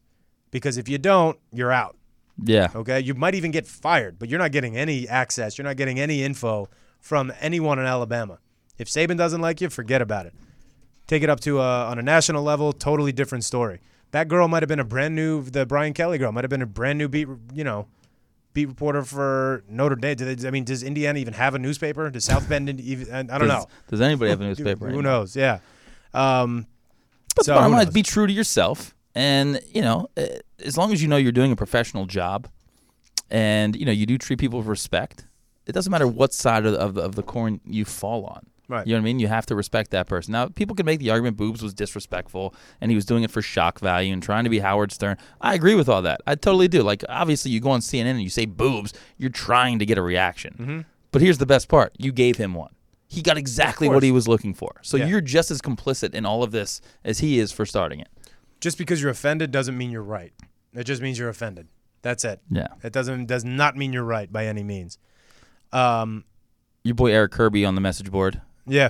Talking about the fight. We can shift gears to the fight. Okay. If you want. Did you watch the fight? I didn't. Had some action on the fight. Enjoyed the aftermath of the fight because boxing is shooting itself in the foot right now. Yeah, that was not a good look for what a great fight it was. Mm-hmm. Now I didn't see it, but I was getting updates because I had a little money on Triple G. Me too. And a good buddy of mine, listening to the show, Tom, was updating me on every round. And like every text I got at work was like, "Holy shit, this is amazing! Mm-hmm. Best fight!" And this guy's a boxer. He's like, "Best fight I've ever seen." And then for it to end the way that it did with the 118-110 judge, Adelaide Fry, I believe her name was. Just a bummer. Teddy Atlas had a great response, and like he's Teddy, awesome. He is awesome. He doesn't give a shit. Yeah, you talk about a guy with zero fucks. Yeah, and who's been around the fight game his entire life. Like, you could feel the emotion. That was real. Mm-hmm. And he was 100% right. I mean, it's a black eye for the fight. That's a marquee fight. Mm-hmm. Mayweather-McGregor was a clown show. Yeah. This was two great fucking boxers boxing, fighting to a draw. A lot of people thought Triple G, the live betting. I don't know if you saw this. If you were live betting that boxing match, you got Triple G at minus 500 for the last round. That's how skewed the pros, the Vegas pros, the guys that we always believe in, they thought it was over. And Vegas took a bath on this, too. Yeah, they the did. draw. Yeah. It was open to 30-1, went all the way down to 16-1. So Vegas just lost. They're destroying themselves. I couldn't see the game because SC went double overtime. I wanted to get home to watch. My neighbor had the fight.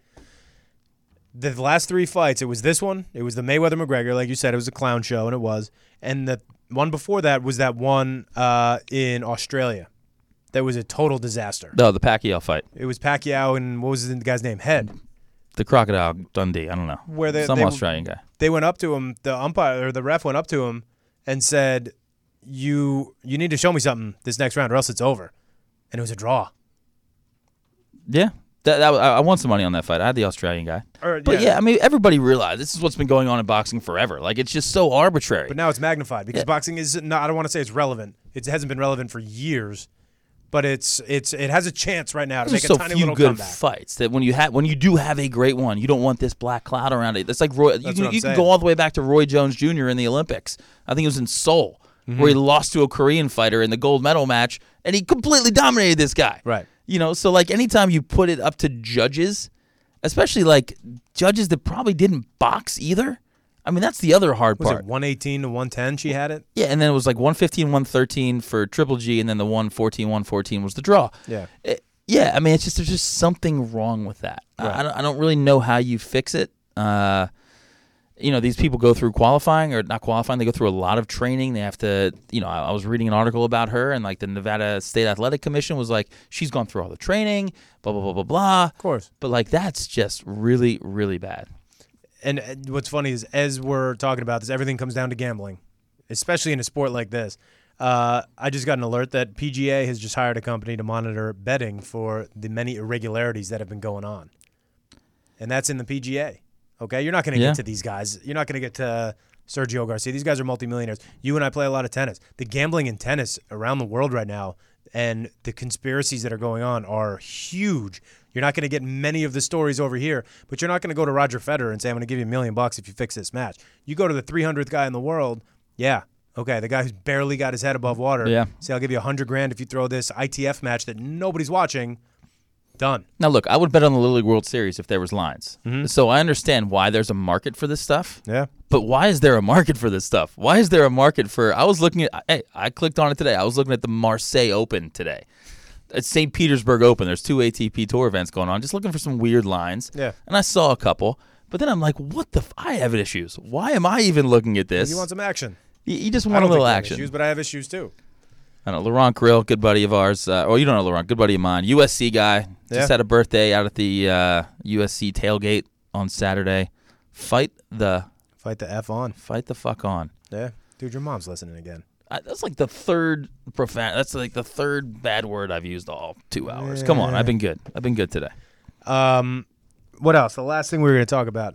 Oh, you were saying too, the game you were watching, the hoops game. What was it? Serbia versus Slovenia. It was one of those games for you where you didn't have any action on the game. You just watched it to enjoy it. It's nice to do that every once in a while. We talked on the way in. I did say that. I was saying that it was nice to turn something on that I did not have any rooting interest in whatsoever, and couldn't take my eyes off the screen. Yeah. These guys, now granted, anytime you're playing for your country, it's going to be a more just emotional, heartfelt kind of battle that you're waging, all right? The fans are going to be in a frenzy. The players are going to play really hard. But it was just like a pure version of sports that like we grew up watching when we were like 13 or 14 before we learned the dark side of it all. Super entertaining game. Luka Doncic, who will probably be the number 1 pick in the draft next year, playing for Slovenia, 18 years old, 6'6" point guard. This kid is incredible. Goran Dragic, MVP of the Euro Championships. The Michael Jordan of Slovenia. Dropped like 25 in the first half. He's still with the Heat? Still with the Heat. Obviously a very good NBA player. I think he was second team All-NBA like 3 or 4 years ago. The guy's a very good NBA player. On Slovenia, he's Michael Jordan. When he was healthy, he was a go-to for me on DraftKings. Yeah, I mean, he's fantastic. Yeah. It is nice to do that every once in a while, not have any kind of rooting interest whatsoever and just enjoy the game. I always check the line, though, and say, oh, okay, I would have been winning, I would have been losing, so it's tough to totally disconnect. But it's nice to do that. I thought about it. Yeah. Slovenia was -1.5.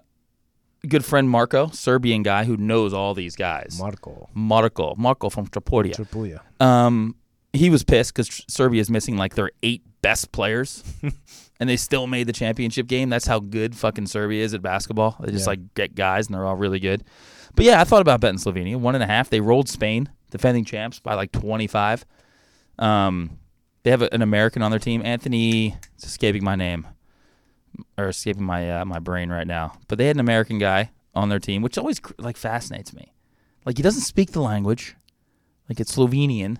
Like he doesn't really give his like a shit if they win or I guess he does, but it's got to be like a weird thing. You're surrounded by guys native to their country who this is all they've dreamed about growing up, like winning this like European championships. They're crying, losing their minds. Like, what's your connection with that? Like, just the paycheck? Probably. I mean, yeah, that's got to be an interesting experience. Yeah. But it happens all the time in like international in all sports. Like, guys get naturalized and play for other countries. But now he can't play for America ever again. It's tough. So he's kind of a traitor. That's tough. That's intense. Yeah. Intense. What was the last thing you watched on TV that you had no money on, that you were glued to, that you were just really like, and you had no rooting interest, but you were just like, man, this is awesome? Probably a tennis match at the U.S. Open, maybe this year. Okay. Actually, no. I was going to say the women's final, Madison Keys, Sloane Stephens, but I definitely had money on that one. Did you win? Yeah. Nice. I don't know. I need to go back and think. Yeah, it doesn't happen often anymore. That's the sad part about it. Because every day I throw a couple bucks on the Yankees -1.5, Dodgers 1.5. You know? Luckily, I hit a little bit of a lull and stopped doing that when the Dodgers went on that epic tear of losing. But, yeah, I got to think. Probably a baseball game. Maybe, I don't know. Maybe one of those late games that I have zero interest in. But if it's football, I'm going to throw some live money on it. Bovada's very good about the live bets. Anybody on the message board, if you watched the sport in the last like 5 or 6 months, you had no money on, that you didn't have a rooting interest in, let us know. You know, something that popped up. It could be something silly. That's the best part about it. Like, yeah, I would never have known. Bee. Yeah, and you're just like, wow, this is really cool. I'm just really into this. I'm enjoying it. It just you like watch it differently. Hits the nerve at like the right spot. It could be like you have nothing to do that day. I don't know. Everything kind of has to line up perfectly for it to happen. But that happened for me yesterday watching that basketball game. It was a lot of fun. Before we forget right now, make your prediction for tonight. Giants-Lions. Giants, lock of the century. Got a lot of texts last week from people that said I escaped because I said last week 2 guaranteed winners. I got a win and a push last week, so I'm going to go back to the well. Home favorite, -3. Line's not high enough. Line should be like 6. Take the Giants all day and take the free money. You? Yeah, I got to go Giants under. I hate betting unders. It's low. It's at 42. That Giants defense will slow down Stafford, and the Giants offense is awful, whether Odell plays or not. Brandon Marshall has shown that he shouldn't be in this league anymore. Who's their third? Shepard? Sterling Shepard. Very solid. He's a solid receiver. Where has he been? They got to go to him more.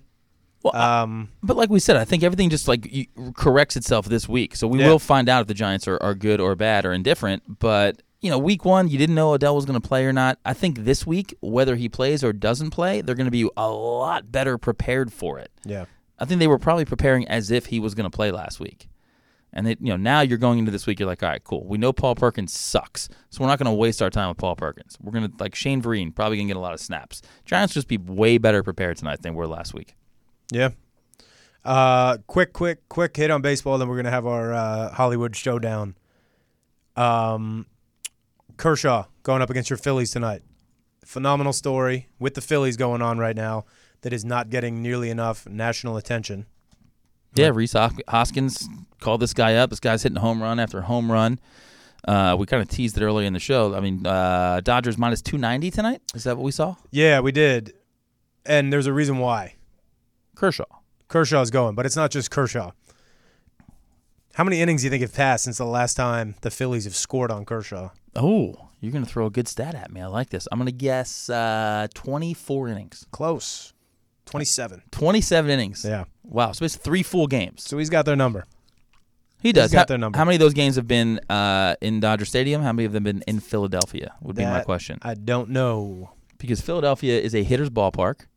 Balls are flying out of the yard. It's mid-September now, so it's still kind of warm and there's still a little bit of humidity. This time of year, there's always a lot of pop flies that just somehow sneak over the left field fence.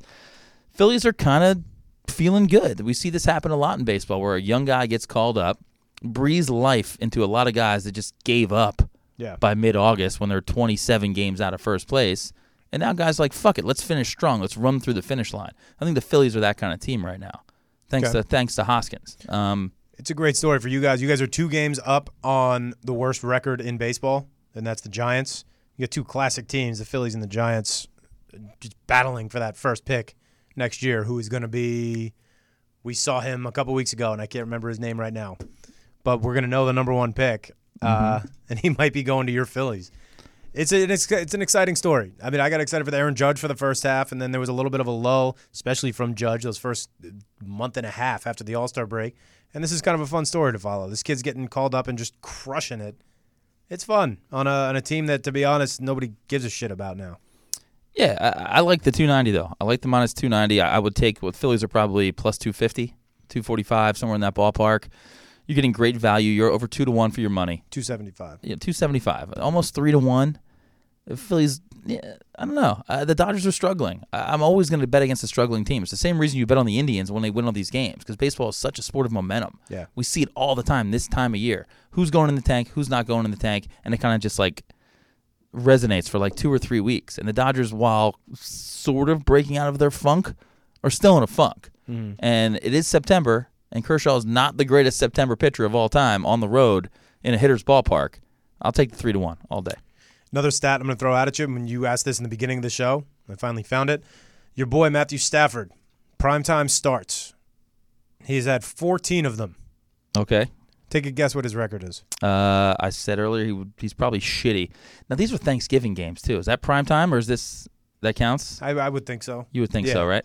I'll say he is 6-8. 3-11. 3-11. I was being nice. God, load up on the Giants. 3-11. Love that stat. Free money for the upcoming holiday season. But this is for you. that, and I hate to say that Eli has a mystique, but this is that mystique of Eli. Is you really think he's going to lose? As much as people wanted him out last week after that Cowboys loss to the Cowboys, do you really think Eli's going to lose at home to a lesser team on Monday night? No. Come on. Not going to happen. Come on. Love the Giants tonight. I'm liking the Giants more and more. I'm going to go. I got to go to my account right now, put a little bit more in there. I just don't know why it's like these -3, these teams at home. I guess that, we've seen stats over the last couple of years where you see articles, does home field really matter in professional sports or football or basketball? I don't know. I would need to look at the numbers. We probably have this perception that it really does matter, but if we looked at numbers, we'd probably be shocked at how 50-50 it is. Oh, of course. You look at, we didn't talk about San Diego when we talked about the Charger game.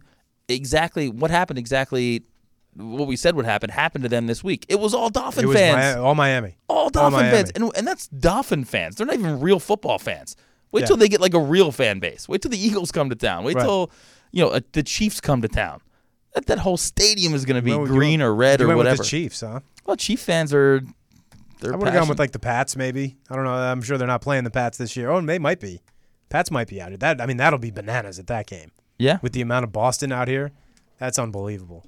Being at the SC game, I couldn't believe it. I was sitting down very close to the field. I couldn't believe how loud it was. That if you're the Texas quarterback or any quarterback, just trying to audible or call a play at the line, they were going with a silent count, and this was their hike call. They clapped 3 times. That was it. And they didn't get flagged for anything. I think maybe they had 1 false start penalty. But that was it. They had to clap because that's the only thing that could crack that noise. Sounding good coaching. It's good to see a well-coached team.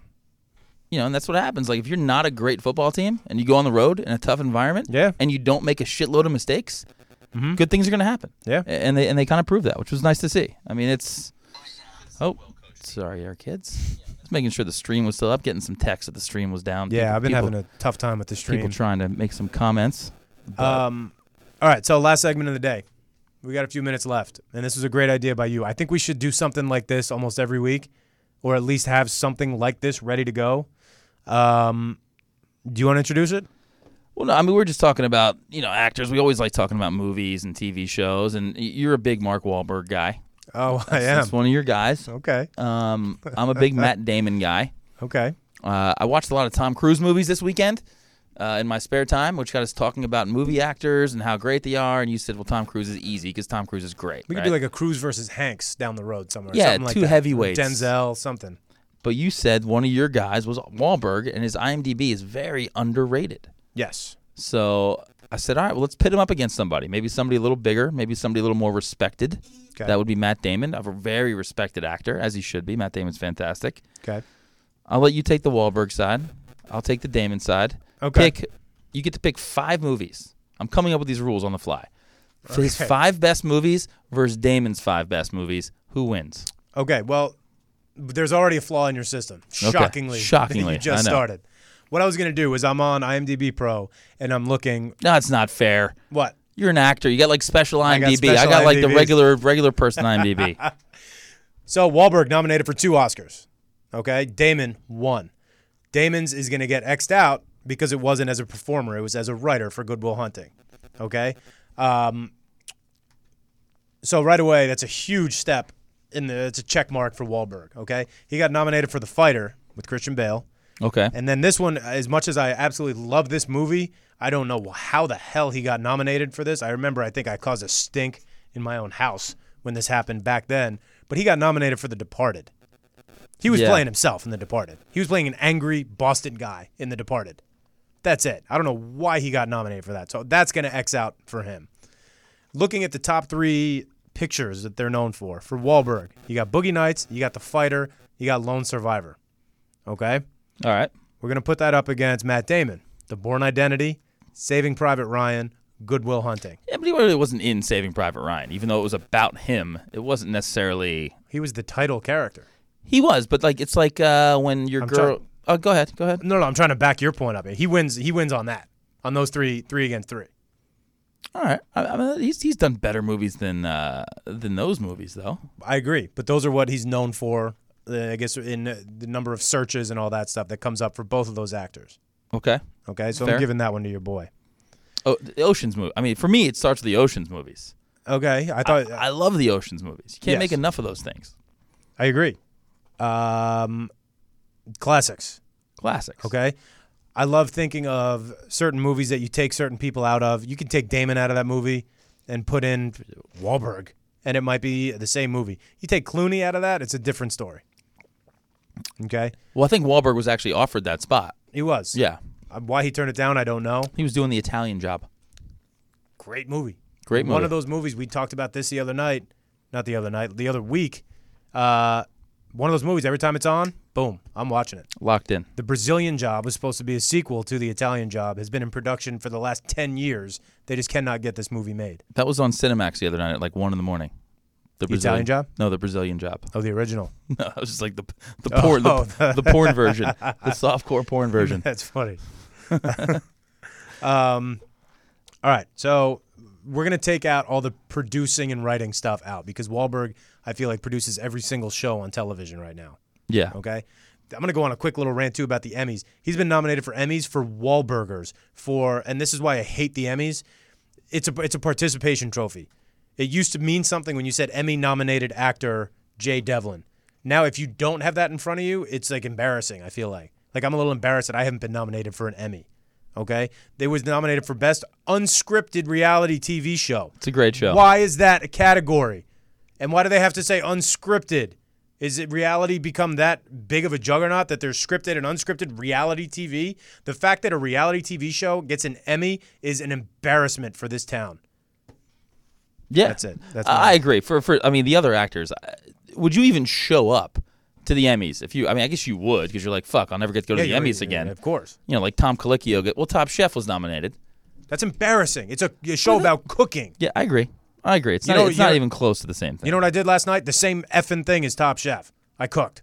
That was it. You probably did this. You probably ordered out. But the person you ordered out from had to cook. I got Chipotle on Postmates. And that guy doesn't have an Emmy. How do you order fucking chips and queso and they forget the chips? That's 50% of what you ordered. How do you forget 50% of like a combination meal? I'm gonna take the other side of this. I'm gonna say that guy said, "F this Devlin guy. He really making me walk all the way to his house for chips and salsa." Well, I got a burrito and some tacos too. Oh, okay. But like it's called chips and queso. Get the chips right. Sorry, that's a little. I was annoyed. I did 2 deliveries yesterday. Both were fucked up. That means I feel like this happens to you like it all does. the time. And then I got to write emails to people. I got to complain. I got to get refunds. You know me. I don't want to do any of that crap, man. Yeah, Very, very disappointing. Anyway, sorry. We're all over the place. all over. So I'm gonna take you through Wahlberg real quick. Yeah. Wahlberg starts out small role in Basketball Diaries. Very underrated movie, I think. Okay, DiCaprio phenomenal in that movie. Great movie. Based on the guy who I play basketball at his house every Saturday. Is that right? I didn't Yeah. know that. Bob. That's based Okay. on his life. Bob. Yeah. You guys know Bob now. Had his first leading role in Fear. That was a good movie. Reese Witherspoon. That's young, one of those like hot. Alyssa Milano, young hot. That's one of those bad movies that you're like, yeah, it's still a pretty good movie. Then he really comes into his own. Arguably his best movie, Dirk Diggler and Boogie Nights. Another one of those that every time it's on, I watch it. 3 Kings. Could have been better. Could have been a lot better. When you got Wahlberg, you got Ice Cube, and you got Clooney, I need a little more out of you. Yeah. I And just- Spike a little Jones was hilarious in A that little movie. disappointing. And then he doubled down with Clooney and did The Perfect Storm. Okay, that was, I feel like that's lost a lot of, 17 years later, lost a lot of its cachet, but that was such a monster movie in 2000. Do you dock him points because he's always playing a guy from Boston? But no, obviously not, because the Academy nominates him for The Departed. They were probably like, dude, enough with the Boston thing. We'll get you nominated for playing an angry Boston guy. Shocking that you didn't go to the Lee Strasberg Theater for that one. Are you Some kidding me? Meisner. Are you a Meisner? Do you follow Meisner? Of course. That's your theory of acting. All right, keep going. And then he's got a couple of Planet of the Apes. Apparently, is a big one. I have zero interest in any of that stuff. like that movie. That That was made good. $180 million. Shout out to Michael Clark Duncan. And Second then- weekend ago in a row. Rest in peace. One of our favorites, even he was in Rockstar. That's a classic. Top That's a good 5 movie. underrated movie of all time. Yeah. Rockstar. And then we got Italian Job. We got Four Brothers. You got Invincible. That's a big one for you, Vince Yeah. Papali. Yeah. Departed, where he got an Oscar. Shooter, he got nominated for an Oscar. Sorry, Shooter, one of your favorites. Shooter's amazing. I'm getting interrupted by all these because he performed Good Vibrations in like Blades of Glory and all this stuff. And then a couple, he did Max Payne, The Lovely Bones. He did Date Night. He was in The Other Guys. I think he was kind of funny in that. He was hysterical in The Other Guys. The Fighter. Got nominated for an Oscar for that one. Ted. And we'll put Ted 2 in there too. That was kind of a big one. That was funny. Yeah. That was funny. Getting down towards the end. Daddy's Home. I mean, I haven't been more excited for a movie unless another National Treasure came out than Daddy's Home 2. Daddy's Home 2 is going to be incredible. Daddy's Home was funny. Okay. Transformers. He's been in the last couple Transformers. Age of Extinction. Yeah. And then, obviously, he was in Patriots Day. He's done a lot of good stuff. I think he's a little bit underrated. I lean to your side in this argument, just so you know. I Okay. love Wahlberg. I think he's phenomenal. And his movies are invariably more watchable than Matt Damon's art house picks. Yeah. All right, Matt Damon is very funny. I'm a huge fan. School Ties, Rope Me In. Huge fan of that movie. Like, really good. If you've never seen School Ties, go back and watch that. As I scroll through, like, you know, then he has like his after Good Will Hunting, those years, like Dogma. I like that he still like did some Jay Smith stuff. Is that the guy's name, Jay Smith? Very good. And then here's the Trump one. Here's This the is a Trump big one. I know what Rounders. you're gonna say, Like, yeah. Rounders just wins. Rounders wins any argument. Yeah. Rounders is just fucking fantastic. Phenomenal. They need a sequel. Apparently it's coming out. I don't know. Ocean's movies, great. But then there's a lot of dreg, man. Like Confessions of a Beautiful Mind. Love them in Euro Trip. Scotty Doesn't Know. When Yeah. he plays like the punk guy, sings the Scotty Doesn't Know song. Very funny. You know, the Brothers Grimm, you know, rest in peace, the Joker guy. Heath Ledger, the Yeah. Joker guy. You know, Departed was fine. The Good Shepherd was fine. Just a lot of fine. The Bourne movies, and I don't really care for these movies. I think they're pretty boring, to be honest. But that's a big one for me, for him. Yeah, the Bourne Because movies are you great. take him out of that. You put in Jeremy Renner, who people like, I guess, I don't know why. You put him in that, and people say, no. Give me Bourne back. And I watched the last Bourne, and to be honest, I was really bored for that movie. That's during the that movie. thing. I think I like Damon better as an action star than I like him in anything else. It's either got to be extreme comedy or action. When he does like, you know, The Monuments Men or We Bought a Zoo, things like that, like I'm just Right. out. I'm out. The Great Wall, like one of the biggest bombs in the last like 10, 15 years. Yeah, didn't Like- even make like 20% of its budget. Yeah, just absolutely ridiculous. Yeah, I mean, if I'm scoring this fight, I think, you know, you won in like a third-round TKO. Mark Wahlberg Wow. wins the battle between Wahlberg and Matt Damon. I don't even think it's close either. Interesting. Let us know on Facebook and Twitter. We're going to start to do this a little bit. I know we just kind of read through everybody's just IMDb pages. We're going to finish this next week. We're going to kind of wrap this up because we want to get a little more in-depth, and there's something going on with the live stream right now, so we haven't been able to hear your comments. I know you guys are probably just throwing out Rounders and Ocean's 12 and all that stuff, but we want to do this a little bit more. We just thought of this probably 5 minutes before the show started. We got blocked again. That's what happened. Get out of here, really? For what? Because of the fight? The Alvarez? Triple G? Yep. Did I do it? Yeah, that's what did it. Wow, so we can't talk boxing anymore on the show. Like the Has this- minute, so we minute, can, yeah. We can do this again. We can do the Wahlberg because nobody heard it. That's kind of funny. All right, we're going to go. We're going to figure out what's going on with our stream with this boxing thing. Thank you to everybody listening. Let us know some of the matchups you want to hear, whether it's like Cruz against Hanks or like Clooney, Denzel, any of this stuff. We want to have these battles. It's kind of fun to talk about, and we just read through everything. We didn't even really get into anything, but we're going to be doing this. Let us know on Twitter at Mostly Sport, on the Facebook page at Mostly Sports. Let us know what matchups you want to see. Let us know if you have any issues about anything we said today, what you think about Clay Travis, Jamel Hill, all that stuff. Let us know. Go No, ahead. keep going. I was going to say, back on the dispute, the blockage, we talked about 35 seconds of video that belongs to Golden Boy Boxing. Is what? 35 seconds. Hey, Oscar De La Hoya, They're fuck quick. off. They're quick, man. Holy shit. Like what? We just talked about boxing. That's the second time we've talked about boxing and got blocked. Apparently, we're not allowed to. Never again. Yeah, boxing, you're done. You are Boxing. not helping your case at all. Dead to me. And that's it. Let us know what you think at Mostly Sport, and we will be back next week, same time. Shows that make you laugh. Shows that make you think. Music that moves you. It could only be one place. Universal Broadcasting Network.